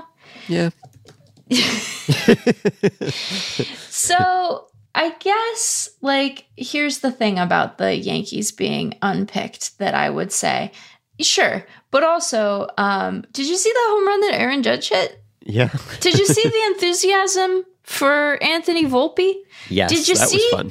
Did you see Garrett Cole yesterday, Ben? Yeah, nasty. Garrett Cole looked real good yesterday. He looked like prime Garrett Cole. Yes. So I get it. they're compromised in some important ways. They have a bunch of guys on the injured list who, were meant to sort of stabilize things. You don't know what you're going to get from some of their players. Like, will we see a Stanton resurgence? Who could say? Like, how will the young guys play? Like, are we going to be really stoked with Volpe? Will Oswaldo Cabrera keep doing well? Will, are we gonna get to see another really great year from Nestor Cortez? Like, there are questions that one could ask, but also there's a lot that's really good. And you know what I realized yesterday? You know what I realized? What's that? Ron Marinaccio's name is really fun to say. I want to hear Buck Martinez say Ron Marinaccio's name. I think he's gonna make a whole sandwich out of that. That's gonna be a whole sandwich. Yeah, you're right. They suffer from they're always good. They're the Yankees. They're the team you're supposed to root against unless you're a Yankees fan, right? But yeah, Volpe's fun. That's going to be a fun season. And Judge is, look, they've got the Beef Boys. Cole is great. I picked Shohei Ohtani to be my AL Cy Young favorite. And then I saw Garrett Cole and I was like, But yeah, I'm with you. Okay, sure. They're the Yankees. They're inevitable. Okay.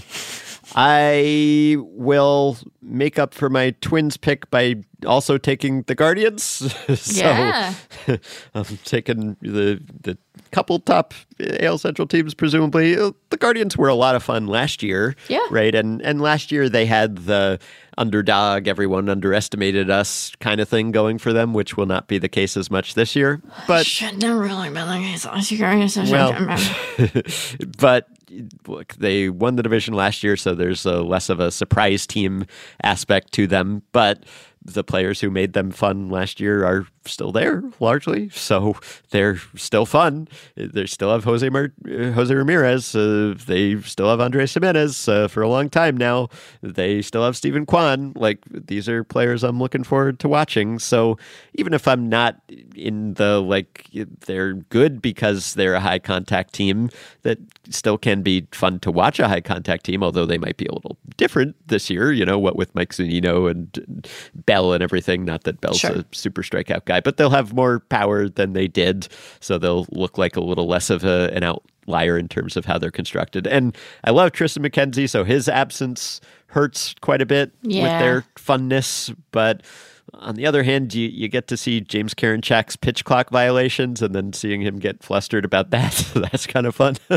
Manuel Clase is incredible. So, Terry Francona, I don't know that many managers factor into the fun rankings significantly, but Terry Francona is one of the few who do. So yeah, I'm going Guardians here. Okay. I'm going to take the Texas Rangers. Yeah. Mm-hmm. I'm going to take the Texas Rangers. I think we saw, a lot of really good stuff from DeGrom yesterday. We saw some less good stuff too, but we also, we get to watch DeGrom and the rest of that, very high ceiling, incredibly low floor pitching staff try to put it all together. We get to watch a group of pretty fun position players. Not all of them are good or fun, but a bunch of them. Some of them will be Brad Miller hitting home runs. That'll be surprising. I don't think that they are a playoff team yet, but I do think that they will have some stretches where they look like a no doubt playoff team this year. And those stretches will involve probably a really dominant Jacob deGrom and some good bopping from their boppers. So I'm taking the Rangers. Yep. Yeah. Just tuning in to see whether this works. Yeah. and does it fail spectacularly? And will Ray Davis blow his lid again? Yeah. Can they keep these pitchers healthy? It should be fun. All right. Yeah. I don't know why I'm just taking the entire AL Central here, but I'll take the White Sox. Wow. Yeah. Look, the White Sox went from being a really, really fun team to being a disappointing, sort of sad team. Yeah. And maybe now they'll bounce back at least to somewhere in the middle. Now that we have a new manager in town, and there's still a lot of fun players on the White Sox, maybe there are a lot of guys I'm looking forward to seeing, like Oscar Colas. I'm interested to see what his rookie season looks like, for instance. I'm looking forward to Andrew Vaughn as a full-time first baseman and Eloy Jimenez just getting to DH, like some guys not playing out of position and just getting to rake. That should be fun. And obviously Luis Robert and what will he do, and Tim Anderson, so there's still a lot to like here, and good pitchers too. And, I picked them as a surprise team because I had to pick a surprise team, and it's sort of sad that it would be a surprise if the White Sox were good because they're supposed to be good now, but they were so not last year. So White Sox. Okay, well, I guess I'm just going to keep taking a bunch of the AL West, and I'll take the Astros, who, despite being losers, just yesterday, it's going to be fine. They have a lot of really good players, famously. Yep. And so I think that they will continue to have really fun players. Did you see how deep Jose Abreu's V was yesterday? Oh, yeah. Oh, man. He was unbuttoned past the letters. Jose, hello. But I could just list the entire, Astros lineup and then also their rotation and quite good bullpen, but I won't do that because that's boring. Instead, I will say that I'm really excited to see what Jeremy Pena's sophomore season looks like. I continue to be fascinated by Yordan Alvarez and just how good he is. He by himself is the argument for us not having our DH positional adjustment quite right, even though I know he's playing left field for stretches here. Kyle Tucker is very good, and I want to see what his Ichabod Crane looking face does this year. I find Tucker less fun than he's good. The ratio of fun to good is fairly low for him. I think he's really good. He's less fun maybe than you'd think for someone who's so good. He's a little nondescript, I guess, but they have plenty of guys where the ratio goes the other way. And then you look at that rotation and it's I'm excited for Framber. I'm excited to see Luis Garcia and Christian Javier and Urquidy, and I want to see what Hunter Brown does and how many times people can force a Verlander comp on him. So Dusty. There is a lot here that is exciting.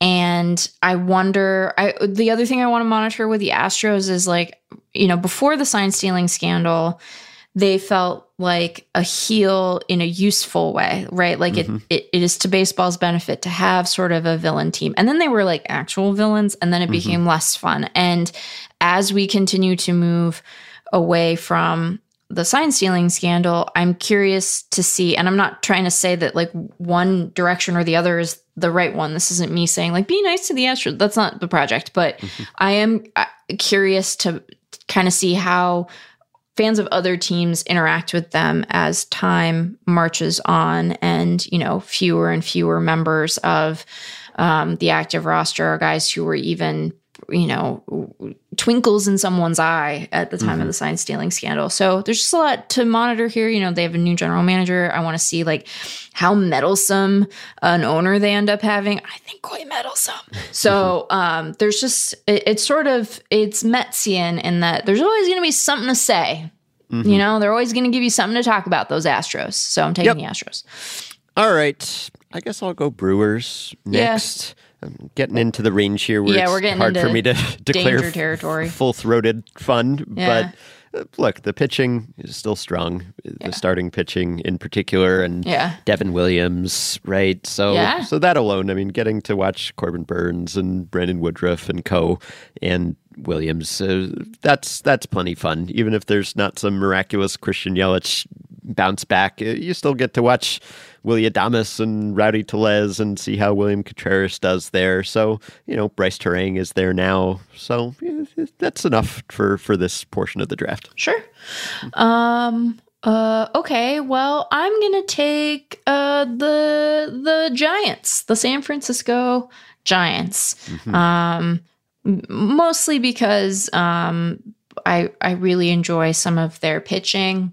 Their position players, they tried to upgrade them, and then that famously kind of went in a weird direction for them this offseason. But it's not like they have no guys, right? Like, we get to see what Michael Conforto does this year. Blake Sable debuted. Yes. Jock Peterson is still around. Lamont Wade Jr. might have a bounce back. They still have Brandon Crawford. But I think the highlight for me here is really on the pitching side. Logan Webb obviously didn't have a day he was super stoked on in the Bronx yesterday, but he is very good. I'm really curious to see what they are able to help Sean Manaea do this year, because I think he has some pretty profound bounce back potential. And then, they have Cobb, they have Stripling, they have Wood. A bunch of Alexes. And then there are just a lot of really interesting dudes in their bullpen. They have Twins, they have Duvall, they have John Brebbia, who, okay, Ben, aside, how everyone makes fun of the fact that, in Superman, it's ridiculous that people don't just recognize Superman as Clark Kent, that the glasses aren't enough. John Brebbia shaved. And I had no idea who he was yesterday. I might have even joked about this at some point on Twitter, because I feel like he goes back and forth between clean shaven and full beard. That was a stranger to me. He was a man I had never seen before. And then I was like, oh, that's John Brebbia. And, they helpfully announce who it is on the TV. They tell you. And I was like, no. And then I was like, yeah, that's John Brebbia. So I want to see if I continue to know who he is over the course of the season. Okay. And then it would be really nice if he can come back healthy and Mitch Haniger can come back healthy at some point and put a season together, because I'm always going to have a soft spot for Mitch, So, yeah, the Giants. How many coaches will they have at any given time? Sure. Do they have enough numbers for them? Did you see that the Yankees are asking MLB for dispensation to not give their coaches and manager a number because they... Again, go to triple digits. It's fine. Go to triple digits. Put wingdings on the back. Yeah. There are enough numbers. Also, even on the Yankees, there are enough numbers. They won't let them use 69, but even without 69 and with all the retired numbers, there are still enough numbers. You might not get your favorite number, but you'll still get a number anyway. Triple digits. Just use the whole space. Okay, I'll take the Red Sox, I guess. Oh, yeah. They're a team. Yeah, they're in a bit of a fun trough, I guess, but there are still... A fun trough. I'm now excited to see Masataka Yoshida. Yeah. And they've still got Devers, and Kike Hernandez is fun. And Justin Turner, always a good at bat, right? And Chris Sale, I enjoy watching a healthy Chris Sale. So if he is a healthy and effective Chris Sale, that would be fun again. And I'm almost out of things to list, but that was enough, I guess, for them to qualify at this stage. They're not a particularly good team right now, but they're not a terrible team. Yeah. That feels fair. I think, okay. I'm picking up what you're putting down. I'm going to take the Pirates. Yeah, okay. Shocking, perhaps. But I'm going to take... Yeah, they're punching above their weight a little bit here in fun quotient. Did you see O'Neal Cruz's home run, Ben? Yeah. Okay. We need to take a moment to appreciate O'Neal Cruz's home run from yesterday. Because look, the Pirates are probably not going to be very good this year. And we have a whole host of problems with the way that team is run from an ownership perspective. It is a shocking thing to watch a man that big with levers that long have that kind of bat speed. It is... I'm doing the kind of making the mind blown gesture. Because it wasn't even like, especially by Oneil Cruz's standards, like a super, super hard hit home run. I mean, it was like, it was well struck, but it was not like, mind bending, reality altering exit velo. But he was so freaking quick to that ball, and it just lasered out of there. And I went like this, whoa. Yep. Yeah. So nice to have big league baseball back, Ben. Man. Yeah. See, that's the thing. Like, there are some teams that are not good, but they don't have a single player who can make you as excited and fascinated as Oneil Cruz. There are very few players who can, just in the majors. But the Pirates have not only Oneil Cruz, but Rich Hill, right? So they have Rich Hill. They have Andrew McCutchen back. Right. They have Ke'Bryan Hayes. They have Ke'Bryan Hayes. It sounds increasingly like they might continue to have Brian Reynolds, perhaps, right? Yeah. They have other prospects coming up. So yeah, they're not good yet, but they at least have some highlights. There's like a solid fifth of the roster, so it's like, oh, all right, like I have warm fuzzy feelings about that guy, or he's very fun to watch. So that's a good pick. All right, I guess sort of in the same vein, I'll take the Marlins, who I don't think the Marlins are going to be all that good either, but a lot of interesting, fun Marlins to watch, right? And their more contact-oriented approach, I think maybe they project to have the best contact rate or lowest strikeout rate, which was kind of their goal, to go from striking out a lot to striking out less. Now, that's not the only thing that a good offense has to do. So I don't know if this is going to be a good offense, but they might still put the ball in play a little. They have Luis Arraez now. They have Jazz Chisholm. We get to see the Jazz Chisholm center field experiment, which, based on one game, it's not going great. But I think he has the physical skills, and maybe he just needs the reps. That's my hopeful take on that. But, they have guys playing out of position. It's not even just him, but it's like Joey Wendell as a shortstop. I don't know. But I still want to watch Jazz Chisholm and Brian De La Cruz. People have high hopes for. And obviously, there's the pitching, right? I mean, the pitching is the big thing. You have Sandy Alcantara. You have Jesus Luzardo. Maybe you have a Trevor Rogers bounce back. You have Johnny Cueto, who's always entertaining, whether he's good or not. You have other top prospects, obviously, who are on the way at some point this season. So, yeah, like there's a lot to like and be excited about here. Yeah, I think it's a very defensible pick. Okay, let's see if you think this is a defensible pick from me. I'm going to take the Kansas City Royals. Really? All right. Okay, let me tell you why. So first of all, famously, they employ Zach Greinke. So that's a gift that keeps on giving.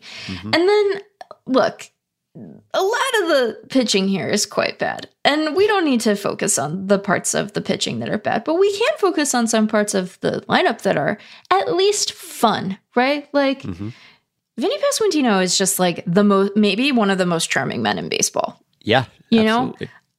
He is hilarious. He is a great quote. He has a good perspective on stuff. He hits big home runs. That's fun. I continue to just be really fascinated by MJ Melendez, because it is weird to have a guy who is ostensibly a catcher, I'm doing air quotes, and an outfielder, and is like maybe just not a good defender anywhere. So like I'm fascinated by him. I really want to see what Bobby Witt Jr. does in his second year as we talk about guys who might really benefit from the rule changes. Like I want to see Bobby Witt Jr. just run. So like that is neat. They just named Salvador Perez like a team captain. And there haven't been very many of those in Royals history. And then you're going to have Salvi be one. And like, I think that's cool. I don't know. I'm still so confused by captain stuff in baseball. Like, I don't know what any of you are doing. It's like a weird thing, but I'm going to observe it. So, I don't think that they are good. And I don't know if they know how not good they are. They're like a more competent version of the Rockies in that way, where I'm just like, I don't know what your self-scouting is like, but it seems weird. But there are players here who, on an individual basis, I'm excited about. And at this point in the draft, I feel like that's really all you can ask for. Yeah, and philosophically, at least they seem a little less anti-fun, maybe a little less Matheny-ish than they were. So definitely not as stodgy as they have been in prior years. Okay, well, I'm gonna take the Reds. I think I'm going to take the Reds. All right. Here's my case for the Reds. The pitching, the top 3 pitchers at least, right? Hunter Green, despite the opening day start, should be fun. Nick Lodolo, Graham Ashcraft. It will be fun to see how good that young top trio is. Yeah. And Joey Votto farewell tour, potentially. Yeah. Depends whether he has a bounce back, whether he's still good, how fun he is. But obviously, he's going to be fun off the field or as a personality, no matter how he plays. Yeah, it's a high stakes pick, you know, because like if Yeah. he's really bad, it might just be very sad. Right. And perhaps he won't even finish the season with the team. Who knows? Yeah. But, you know, Jonathan India, I guess, I'm already like, well, but Ellie De La Cruz at some point, potentially this season, right? So that alone would be a big draw.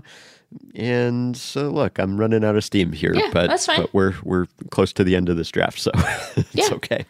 You didn't take the Cubs, right? I didn't. I thought about it, but I didn't. I'm taking the Cubs. We maybe should have drafted the Cubs more highly than we drafted them. Maybe. I don't think, again, that they are ready to turn the corner yet. Like, they needed more than just a Dansby Swanson to cure what ailed them. But, like, they have Dansby Swanson now, and we get to see if Cody Bellinger can sort it out. And they employ a human being whose last name is Mastrobuoni. And, you know, I bet he got made fun of every day in middle school. So there's that. We get to see, you know, maybe Trey Mancini will turn things around. We get to see what becomes of Ian Happ and Patrick Wisdom. Nico Horner is going to be a Cub for a while, and he's on the Cubs. And then I think that they have some interesting guys who we might see over the course of the season if things trend in a good direction from them, from their farm system. And so, you know, like the Cubs. Yep. Yeah, Joshi, in one of his recent newsletters, he wrote, "I think I'm the low man on the Cubs who made a lot of noise and spent a lot of money this winter, yet somehow don't have a single player I'd project to be worth more than 4 wins. That doesn't mean no player will reach that mark. Players outperform expectations all the time. Just that on March 27th, they seem to have a $222 million payroll and no stars." You could argue with that. You could say Dansby's better than that, or maybe Seiya Suzuki will be better than that, or someone will be better than that. Yeah, Seiya Suzuki should be fun. But I think the general point I would agree with, which is that, you know, it's just, there's a lot of blandness. Like, they're not bad, but there aren't that many individual players who make me super excited. Okay, I guess oh gosh. We're down to the final 4, right? And yeah, this is the dregs. Apologies to the dregs, but I guess I'll take the Tigers. Yeah, you should take the Tigers. Okay.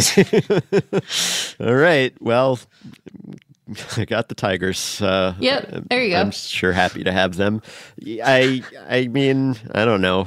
I guess you got Miggy's last ride, which isn't all that fun, frankly, but you know, he'll tie some numbers, right? He like went into a tie, I think, with Ichiro, just MLB only, with his hit the other day. And look, Riley Green, Spencer Torkelson, can they be good, right? Or can they be very good? In Green's case, can Torkelson be not bad? So you're going to learn something about the Tigers' future this year, at least, right? You're going to know more about what this is all going to look like at the end of the season than you do at the start. There are still people who are going to be missing the entire season, that it's a shame that they won't be part of this, who had Tommy John or whatever, but there's enough there that it's like, all right, the prospects who failed to launch last year, maybe they'll launch now. And maybe Torque will figure it out. Yeah, Javier Baez, he's entertaining even if he's not having a good season. And look, we're down to the end here. So I'm not going to try to tell you that the Tigers are super fun. I'm just going to try to tell you that they're more fun than the remaining teams left on the board. Yeah. Well, so I guess I'm going to take the Rockies. Okay. If for no other reason than, like, they seem to have more actual big leaguers on their roster than either of the remaining teams, other remaining teams. And we just want to say, like, hey, Daniel Bard, we hope you're on the mend soon, buddy. Yeah. We're thinking good thoughts for you. Yeah, went on the IL with anxiety and not called anything else, just anxiety. And we, you know, good that he's able to talk about that stuff in an honest way. And I hope, that the weeks and months ahead are easier for him than what he's dealing with right now. So there's that. But maybe Chris Bryant will look like a version of himself. Maybe CJ Cron will just hit home runs every day. Maybe German Marquez will have a bounce back. Maybe their weird infield experiment will yield something. I don't know that any of those things are particularly likely, but they have a beautiful ballpark. So at least watching their games is sometimes visually pleasing if you look up from the field rather than down at it. Yes. Well, that's not the case about the next team. I guess I'm going to take the A's. I can't believe you're not going to take Joey Meneses just by himself. Oh, gosh. Of course I should have taken Joey Meneses. You can mulligan. It's fine. You're right. We're picking between... neither of us wants to take either of these teams in a fun draft. But, yeah, it comes down to the Nationals and the A's who project to be quite bad at baseball this year. Quite bad. Yeah. And almost shockingly bad, really. Yeah, quite. And so, look, I guess with the Nationals, you get Joey Meneses, assuming he's somewhat good again. That's fun. I guess it would be extra sad if he were not, but yeah, it is high stakes in that respect. Yeah. I mean, my initial inclination to take the A's was that I think they're a bit better as a baseball team than the Nationals are currently, but the whole organization is more depressing. So there's so grim, Ben. Yeah, I mean, maybe knowing that you're bad because things went wrong and you won a World Series a few years ago and you wanted to contend, but your plans went awry. Maybe it's a little easier to stomach that. And you had bad timing because you didn't get to celebrate and pack your park after the World Series because the pandemic happened. So all that, maybe it's a little easier to stomach a bad baseball team when it's not just that you're doing the Rachel Phelps from Major Leagues just fully. So you get Meneses, you get to find out what you have in players like C.J. Abrams and Mackenzie Gore and Josiah Gray. And you have to have Patrick Corbin be your opening day starter also. So it's not great, but no. I guess how you got that bad matters to some degree. Sure. Yeah. Okay. Well, that leaves me with the A's. Sure does. Yeah. They are a baseball team. They are, I guess. Yeah. They have some guys who are major leaguers in a way that would make them major leaguers on other rosters, and some guys who aren't. And we're not going to name who those guys are because it's not their fault that they work for the A's, that's not on them. Yep. That's on the A's. I guess I'm excited to see. Excited is so strong. I'm curious to see what does Fujinami end up looking like this year? Is he just a reliever? I mean, he might be, but it could be fine. Maybe some of the pitching they got back will take a step. Maybe we'll end up seeing some of their prospects who are good. I don't know. Yep. This is a bad team and on purpose. But they are a team that is mine now in the fun draft. Yep. It feels fitting that they go last. Yeah, it does. All right. Well, we did it. Now you know which teams are fun and not fun, which you never would have known without us. So on the whole, I think collectively they are quite fun and we are happy to have them back. Yeah, we are pleased with that. And happy opening day. All right, Meg has departed, but I've just received the Past Blast from 1988 and from David Lewis, who is an architectural historian and baseball researcher based in Boston. 1988, big year. This is the first year of pitch-by-pitch data. This is when our pal Sam Miller used to say that baseball history started, which clearly isn't technically true because we've been doing this Past Blast series for a while here. But here's 1988's entry, AAA Interleague Play met with mixed reviews. In 1988, the AAA season schedule featured an experiment, Interleague Play. Teams from Minor League Baseball's International League and American Association began playing games against each other. As reported by the Associated Press, this produced a public relations bonanza for clubs, but a travel nightmare for players. Fan reaction to the change seemed relatively positive, but not overwhelmingly. The article reported, while it has not visibly boosted attendance, having teams from the Atlantic Ocean to the Rocky Mountains visit each other's parks has sparked more interest in minor league baseball around the country, the league officials said. Player and manager reaction, however, was more negative. The travel is horrible, one manager remarked. You don't hardly know where you're at, and then you're off to a new city, a player said, continuing, we were 2 days in Maine, 2 days here, Pawtucket, Rhode Island, and we'll be in Richmond for 2 days. The league cited a desire to make the game more interesting as its reasoning for the change, suggesting that more variety in team matchups gives a broader perspective to baseball. The two leagues also agreed to include a postseason series between the winner of each league as part of interleague play. The partnership between the two leagues ultimately lasted for 4 seasons, ending at the conclusion of the 1991 season. The American Association team won the championship series each of the 4 years, and as a league held a 637 and 618 record against international league teams. Major League Baseball did not begin playing regular season interleague games until 1997. I've always been pro-interleague, and I'm pro more balanced schedule this year. I agree that more variety in team matchups gives a broader perspective to baseball. Also keeps things fresh. If that means that the leagues become more like conferences with no real distinctions between them, I think that's kind of okay. Okay, a few follow-ups for you here. Speaking of the past, some of you may recall back on episode 1848 last May, this was the episode when we had Bobby Shantz on, but before we brought Bobby on, I did a long history of the pitch clock and the earlier attempts to introduce it into Major League games and minor league games. Well, I wrote that up as an article at The Ringer this week, and I added some sources and reporting and depth to it. I think it came out pretty well. It's fascinating to me that the pitch clock could have been introduced so long ago, could have worked all this time. Most people seem to see it now and think, yeah, this is great. But there was more resistance when it was introduced initially back in the 60s, and the origins of the pitch clock go back even further, really, to the first rules about time between pitches. So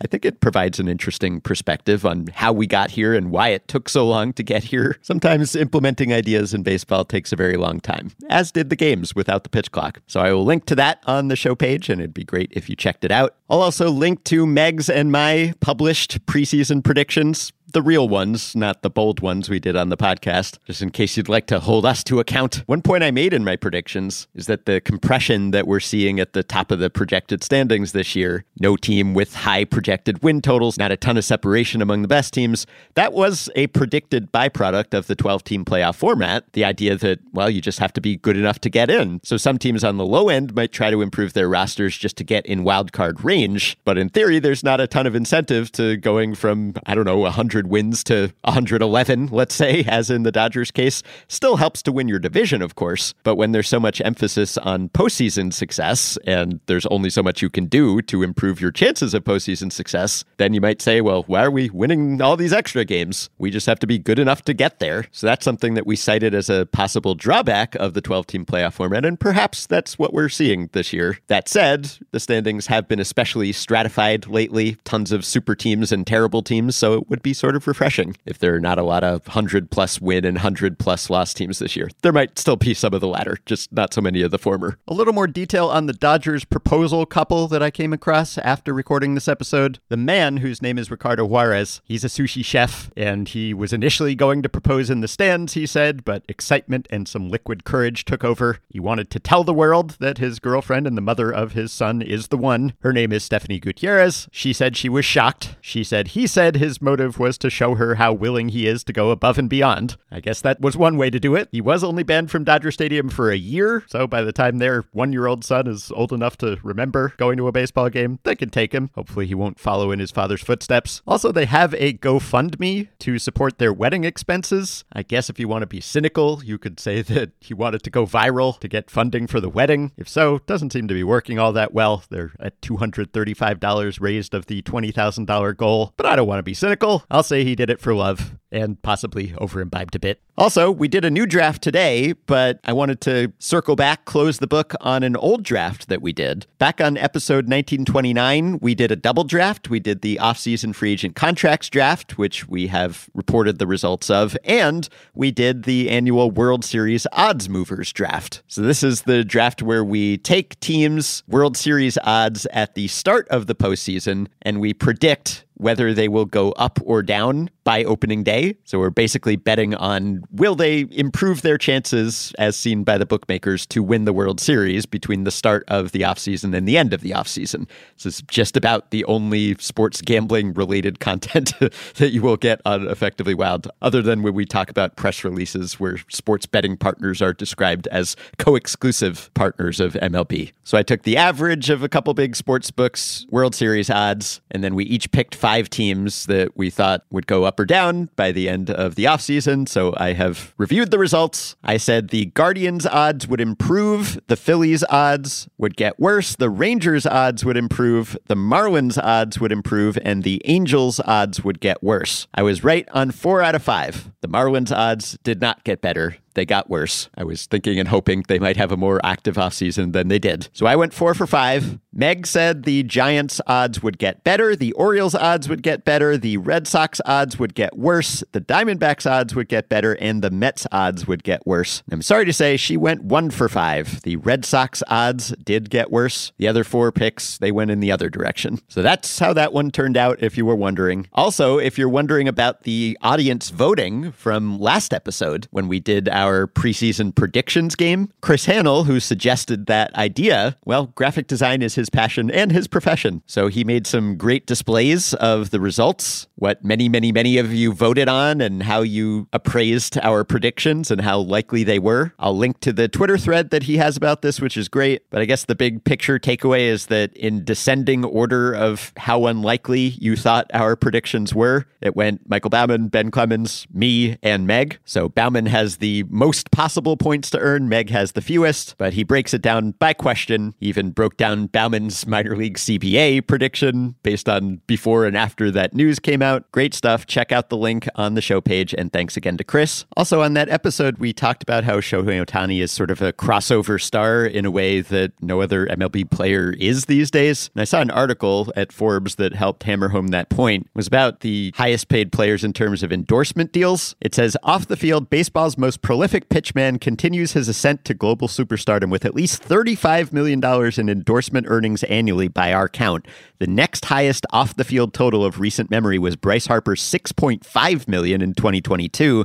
Aaron Judge's endorsement earnings ranked second highest on this year's list at $4.5 million. So he's getting almost 8 times as much in endorsements as any other player. Obviously, many of those endorsement deals are in Japan, some are international, but he's just in a different stratosphere in terms of his marketability. And that's with him playing for the Angels. Imagine him on a team where he'd be playing in the postseason regularly. Also, an Ohtani-related note, we got an email from listener Jack Colwell, who was inspired by our discussion of the Ohtani-Trout WBC Championship plate appearance. We noted that some people had pointed out that this was so exciting in part because there was no pitch clock, and so we had tons and tons of time to drink in that confrontation. Well, Jack did some neat video editing, and he recut the footage of that plate appearance to make it conform to the pitch timer.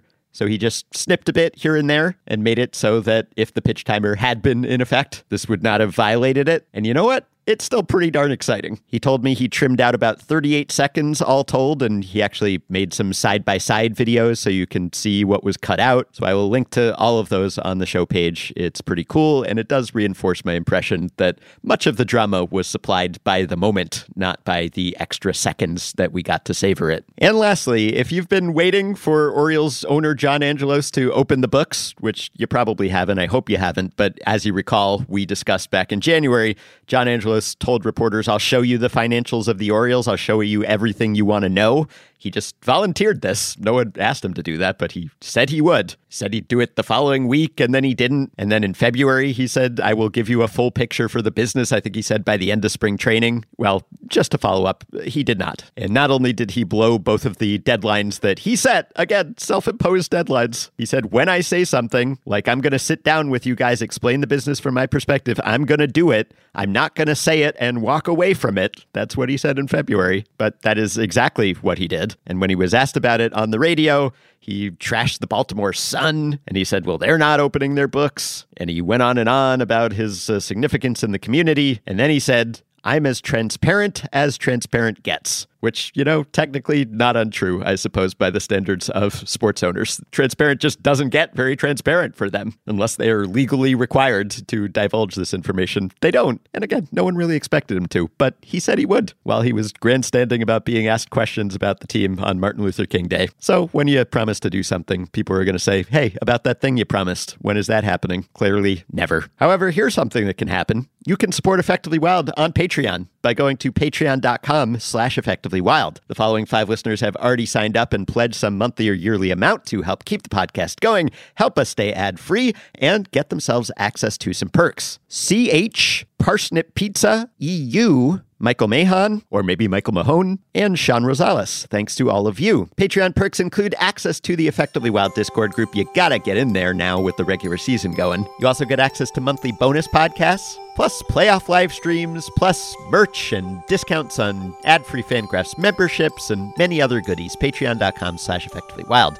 If you are a supporter, you can message us through the Patreon site so that we'll know you're a supporter and we'll say, ooh, a message from a Patreon supporter, how fancy. But anyone can email us at podcast@fangraphs.com. Today's Effectively Wild intro theme came from the Shirey brothers, Jim and Joe Shirey. They're a band in DC. Check them out on Bandcamp, and thanks to them for the great theme. They're still coming in, and we're still really enjoying them. So if you are moved to create an Effectively Wild theme, you can email it to podcast@fangraphs.com.